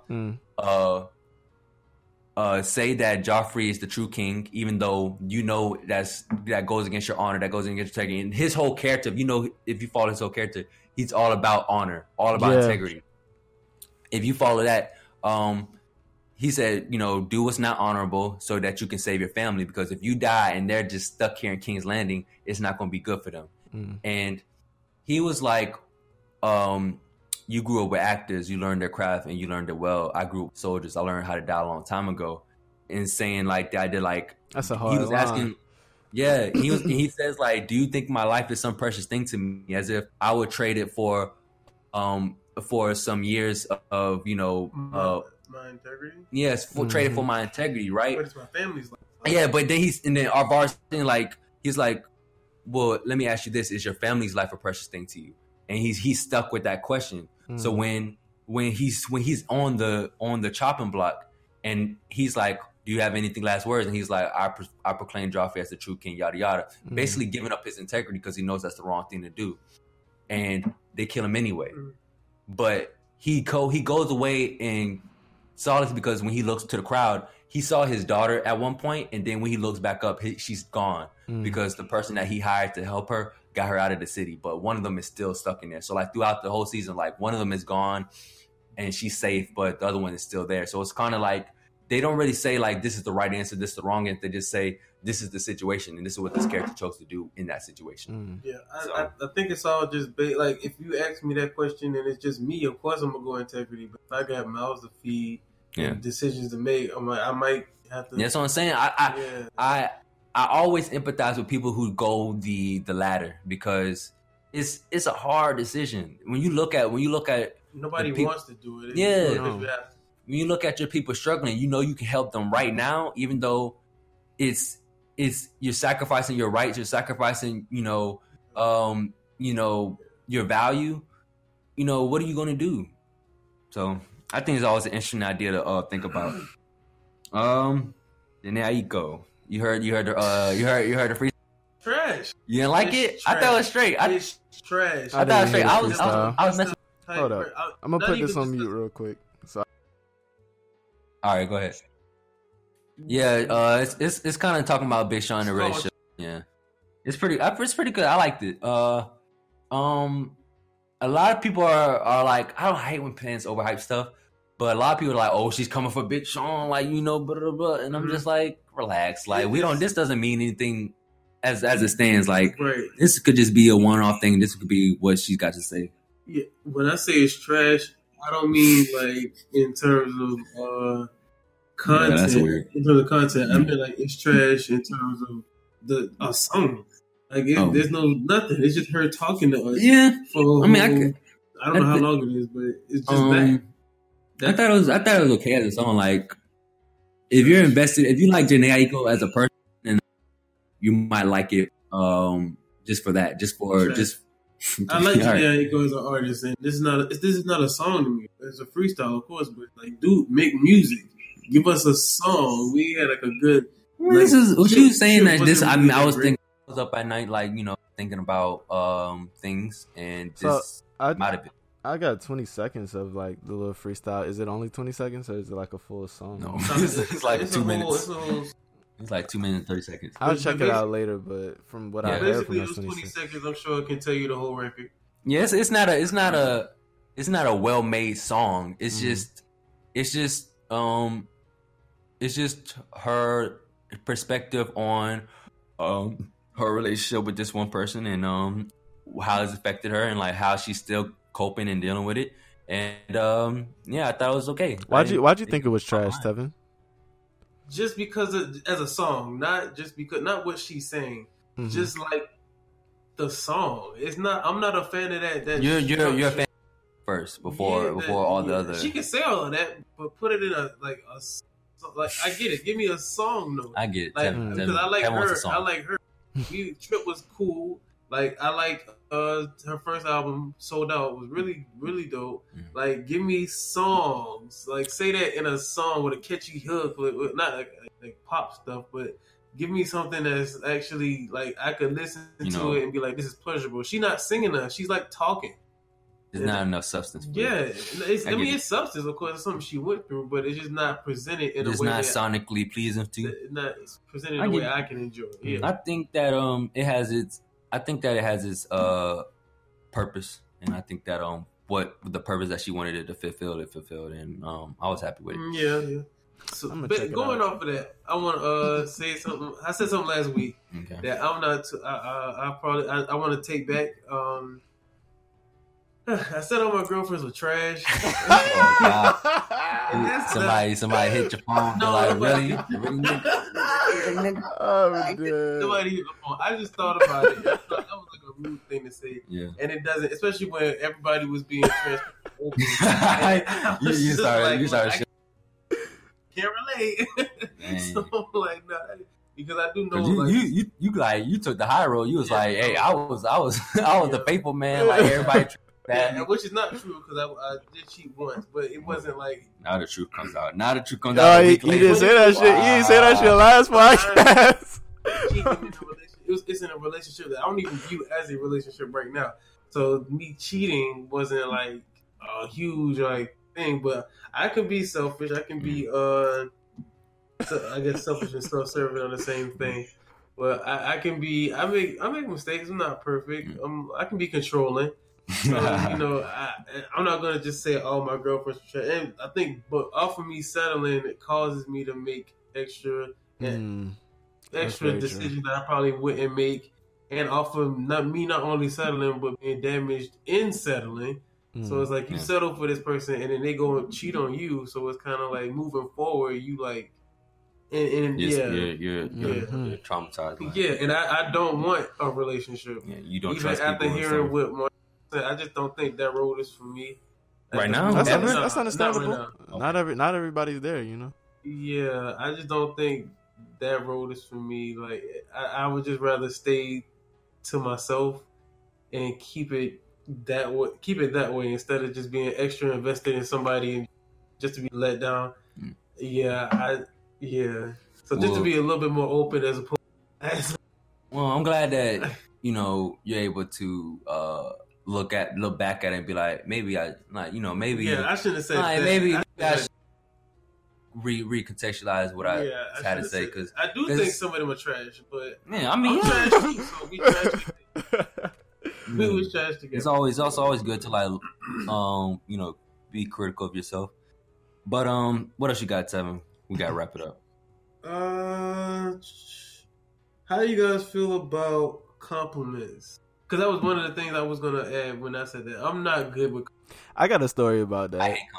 I hate when people try to toot my own horn because I never try to do it myself. I'm very bashful and I'm very shy. So I don't like when people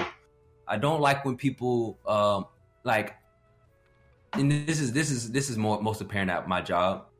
I'm a very hard worker and I work probably harder than anyone else in my job, and everyone's constantly making me aware that like when during compliment, like, oh man, you're a beast, man. You're like da da da. Like I don't like when people constantly are just like telling me something I already know.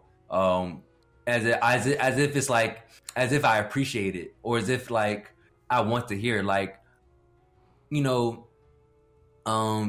be if you're grateful for me doing a good job, then cool, say thank you. But I don't like when people toot my own horn because I don't like people toot their own horn. You know what's funny? I just got done complimenting you on Twitter and I'm about to delete that tweet. Really? What you talking about? My friend, you want that tweet? You might go look at that tweet.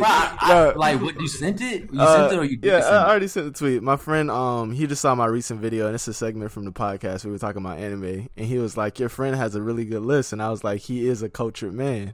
I just tweeted that. That's not. I mean.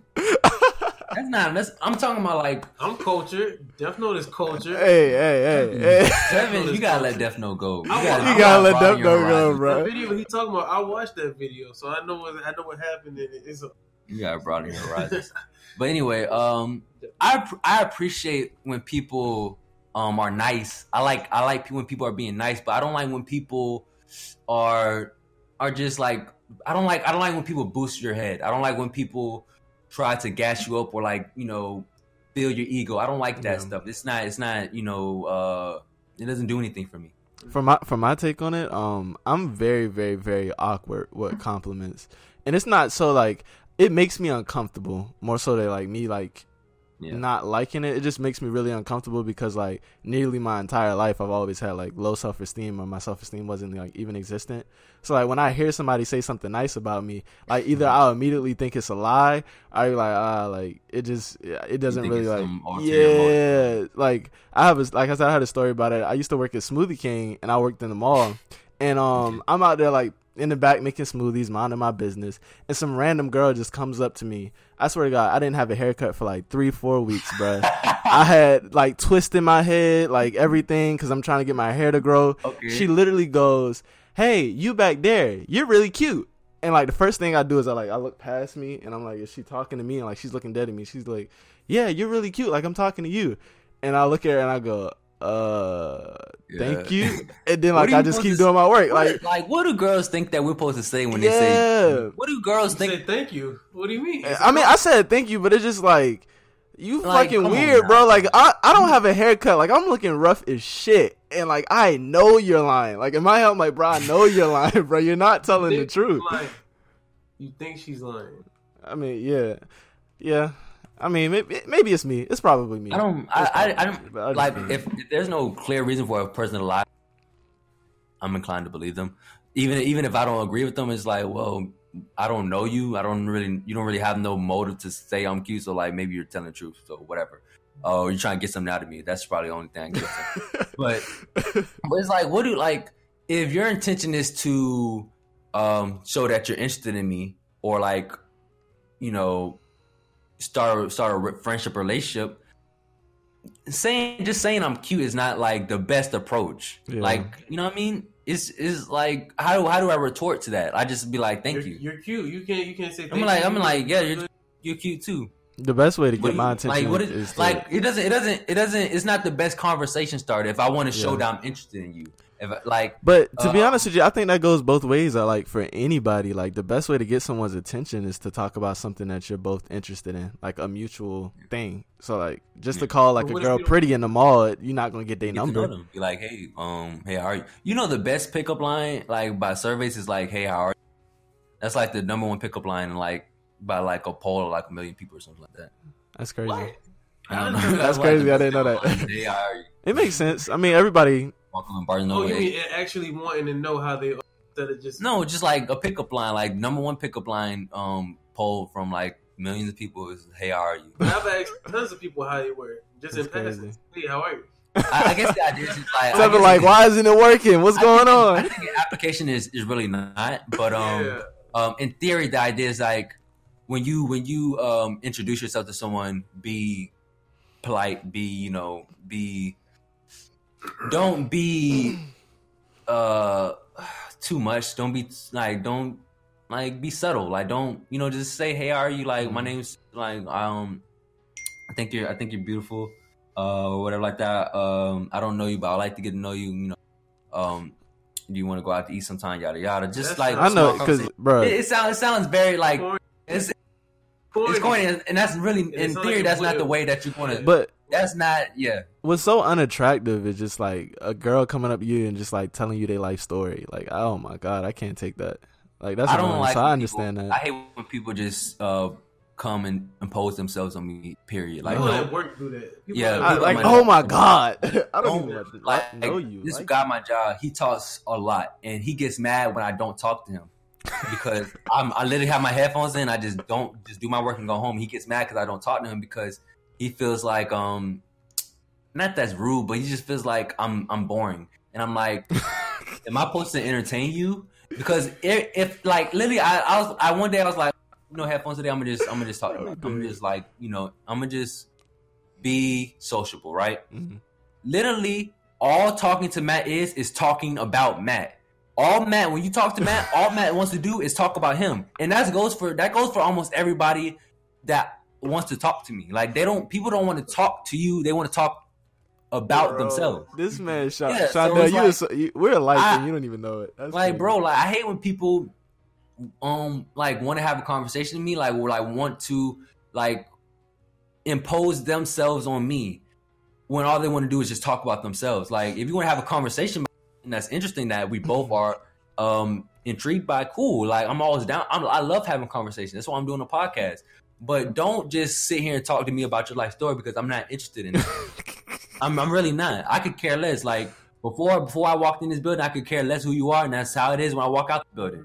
You know what I mean? Bruh, that's the same thing that happened at my job at Smoothie King. There's this girl that works. I'm not going to go too hard, but yeah. Basically, like, there's this girl that works there, and like, all she would talk about is her and her boyfriend and how, like, this man fucking shits be so goddamn big that they be clogging up her toilet. Like, shit like that. I'd be like, why do I want to hear about that, bro? Like, it be shit like that, bro. Like, I definitely understand where you coming from. For real. Terrible segue, but I hope I'm not busting you out. But this female I saw you interacting with on Twitter last night. That's your Who?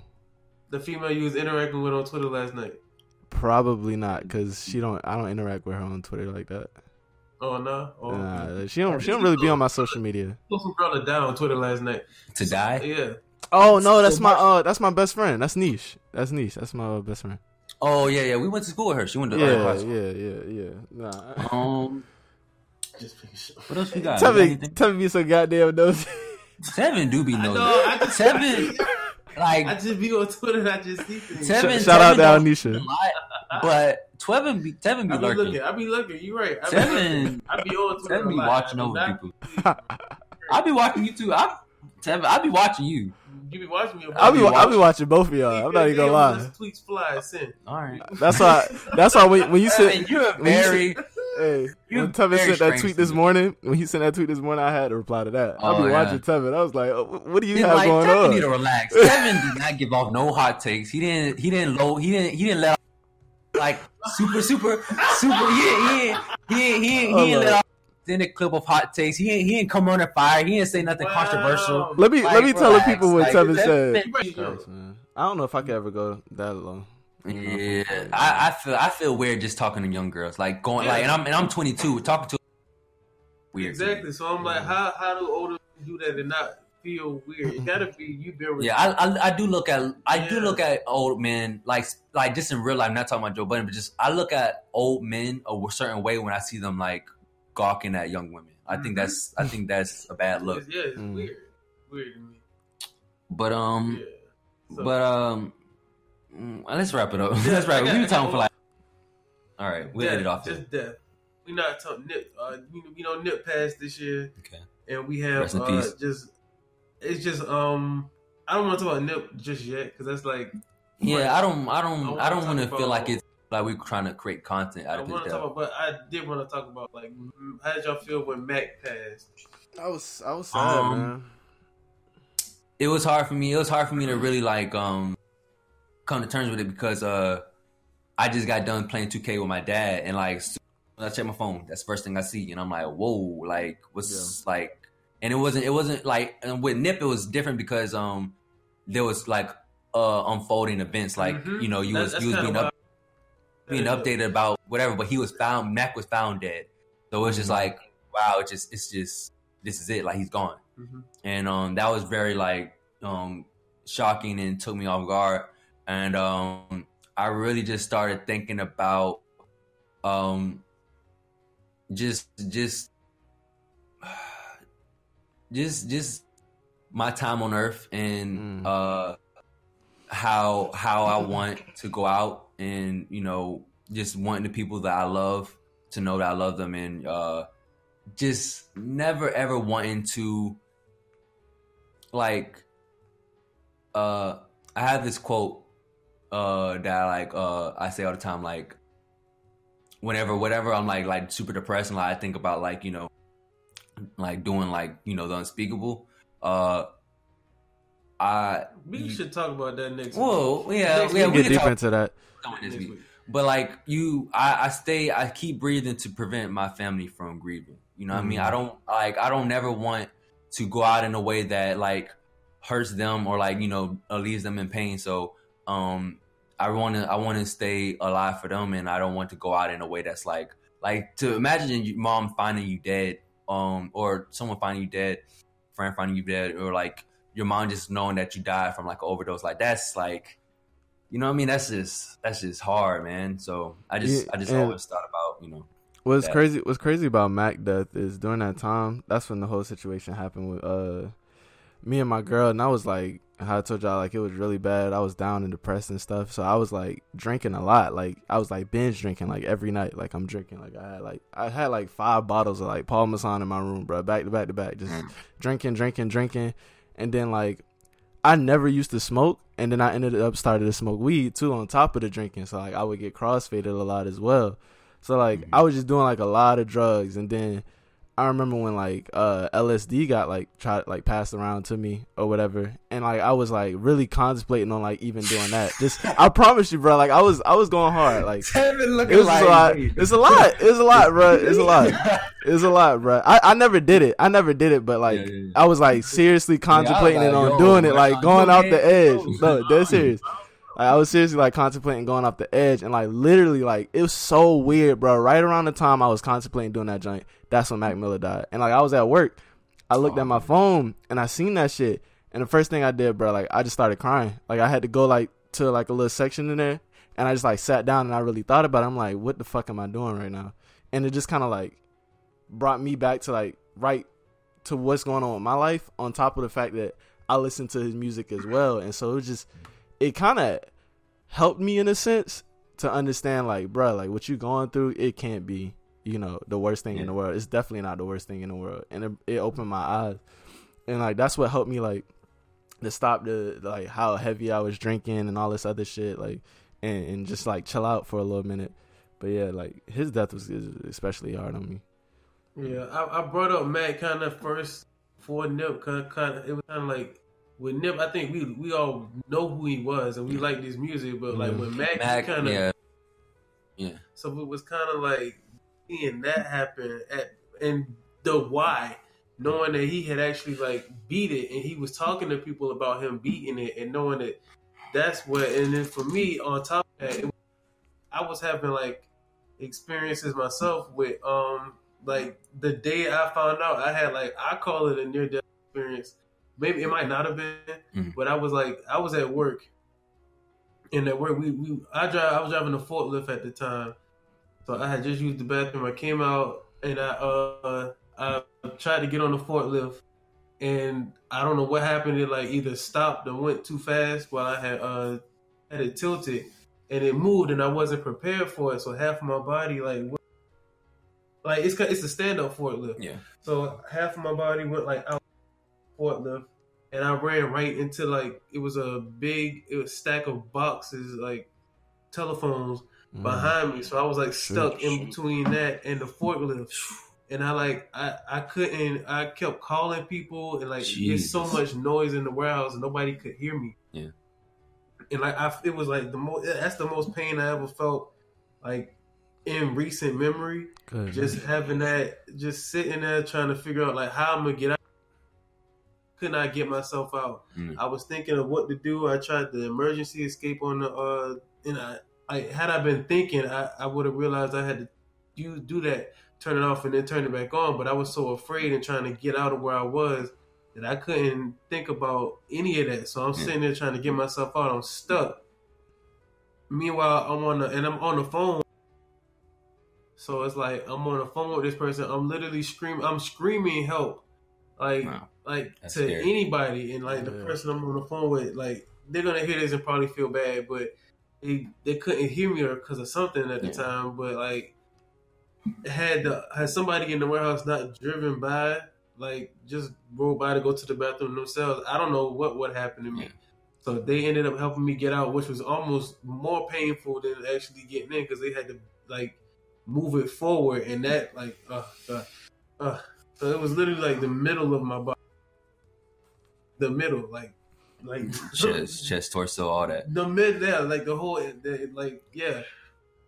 So I got out of that, and it wasn't just the fact that happened to me, and I was calling and nobody was there. So it was I was in a warehouse full of people. That sense of just like, I'm gonna die alone. Yeah, I was in a warehouse full of people. So I went in the car like on my break to just sit there and think about that. And I was already crying because of that. So I looked at my phone and saw that happened. And I was like, nah, this not real. That's just a bad day. That's a bad day. So I'm like, the rest of the night is like, I don't even remember none of that. Because like, I knew I was so upset with the person I was on the phone with for not paying attention. The people that I was at work with, I just didn't like. So the person I was on the phone with had to come up there, quote unquote, console me or whatever. I ended up getting on home, and I talked to that person again, and it was just it was just too much. I just like broke down. Like I never cried like that before. It was more like it's probably like even you go to therapy and then you say something and you start crying and you keep crying after that. Yeah. It was one of them kinds. So it was like it was just I can't tell. It came from like people put up that video of him doing the Tiny Desk Chair concert where he was doing. Oh my gosh, bro! Every time I see that shit, yeah, and like that killed me. So I saw that and I just went crazy, like just and I can't. It was just I don't know. It was just a lot happening at that moment for me.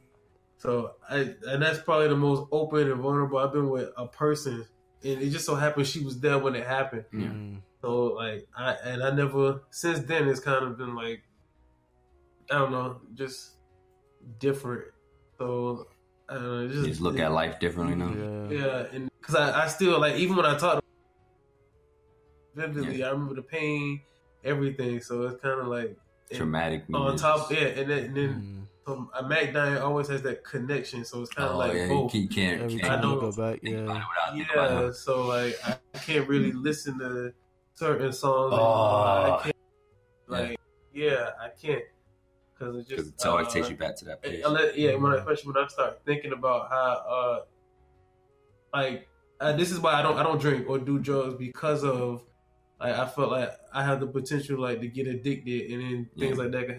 I would just let it happen. Yeah. So I just decided to not go down that road at all. I got an addictive personality too, Tevin. Yeah. So I gotta be careful with that for real. Well, y'all really opened up this last. On the home stretch. Yeah, like, y'all being vulnerable, and I'm just talking about Avengers and shit. But man, wow. I think this is a really good episode. Yeah, you gotta get your music now. You gotta do that. Okay, let's see if this is gonna work. So, do you have a song already queued up? Like you already have our song idea? Yeah. Okay, so Tevin wants us to do sleepers. Not sleepers. Because what is it called? Not sleepers. Because this could be like any song. You could like the song, it'd be out. It's just something you jam into that you want people to hear. Like I think this is a good medium because Shondell said he wanted to get into like different types of music and stuff. So maybe my idea was not just to play music at the end, but to like just play bits of audio from a movie, from a game, from a show, from another podcast. I feel like I find value in, and I think that other people find value in, whether it's funny, whether it's informational, or you gain some wisdom from it. That was my idea, but I was supposed to find like a clip of audio to queue up, but I forgot, so I'm gonna just play. Yeah, we could do. It doesn't. Either one. Yeah. Oh man, let me see. What am I gonna play? Cause I got some deep cuts that. Yeah. So get your song or your clip ready. Get my song clip ready. I got you. I got a song. I'm going to play. "Hey Mr. DJ" by Jhene Soul Sister. What's that app you using? Spotify. Hey, I've been. That's disgusting. I've been Spotify down ever since Apple Music for life. I still got Apple Music for life. I guess they discount. For students, you only pay $5. Yeah, I've been Apple Music for life ever since the Joe Budden podcast. I've been Spotify for life ever since Joe Budden podcast, but I'm still with Apple Music. I'm getting ready to get rid of them just because I don't use them anymore. But the only reason I got them is because there's still some albums on there that I don't think it's on Spotify yet. So Tidal, baby. I don't use Tidal. The Tidal. I like Jay, but I want to support black business. At some point, I don't. We gotta talk about. Are we doing hip hop or like what? Because I got a hip hop. It don't matter.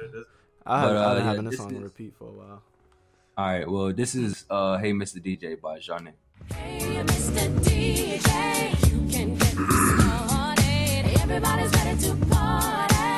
All night, all night, all night. All the girls are ready, so we can all get to it. Get the party till the break of dawn. Hey, once again it's on. Yo, Jhene, blow the horn. Let the DJ know to keep playing your song. Maybe I'll browse, snatch up a blouse, flip the file, and get rubbered up style. Cause your body won't move if you can't feel a groove. So Kate Boogie had the show improve. Hey, now we're feeling the vibe, rolling with the flavor, feeling alright. Oh, yo, there's a party over here. Yo, oh no, the party's over there. Call up your friends, let them know fans tagging along. Hey DJ, keep playing that song.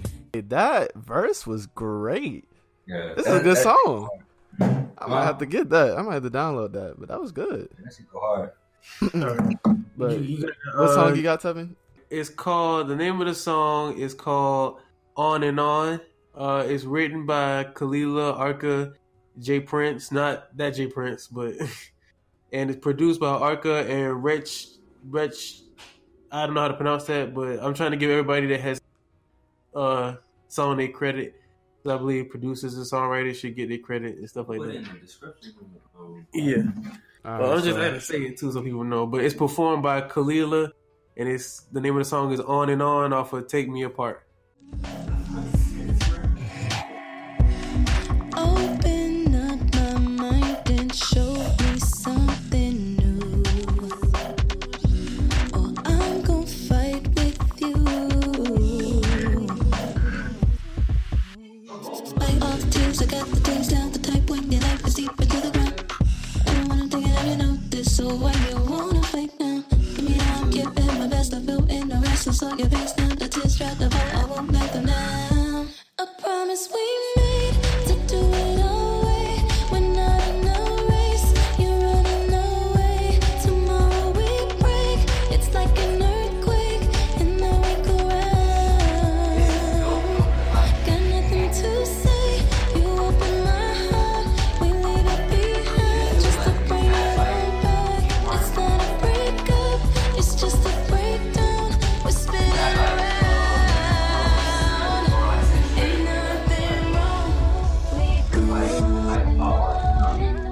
And for mine, I have it's a song. It's already like kind of a popular song. I didn't even know. I've never heard about the guy, and I've asked a couple people around me. They haven't heard of him either. But his name is Polo G.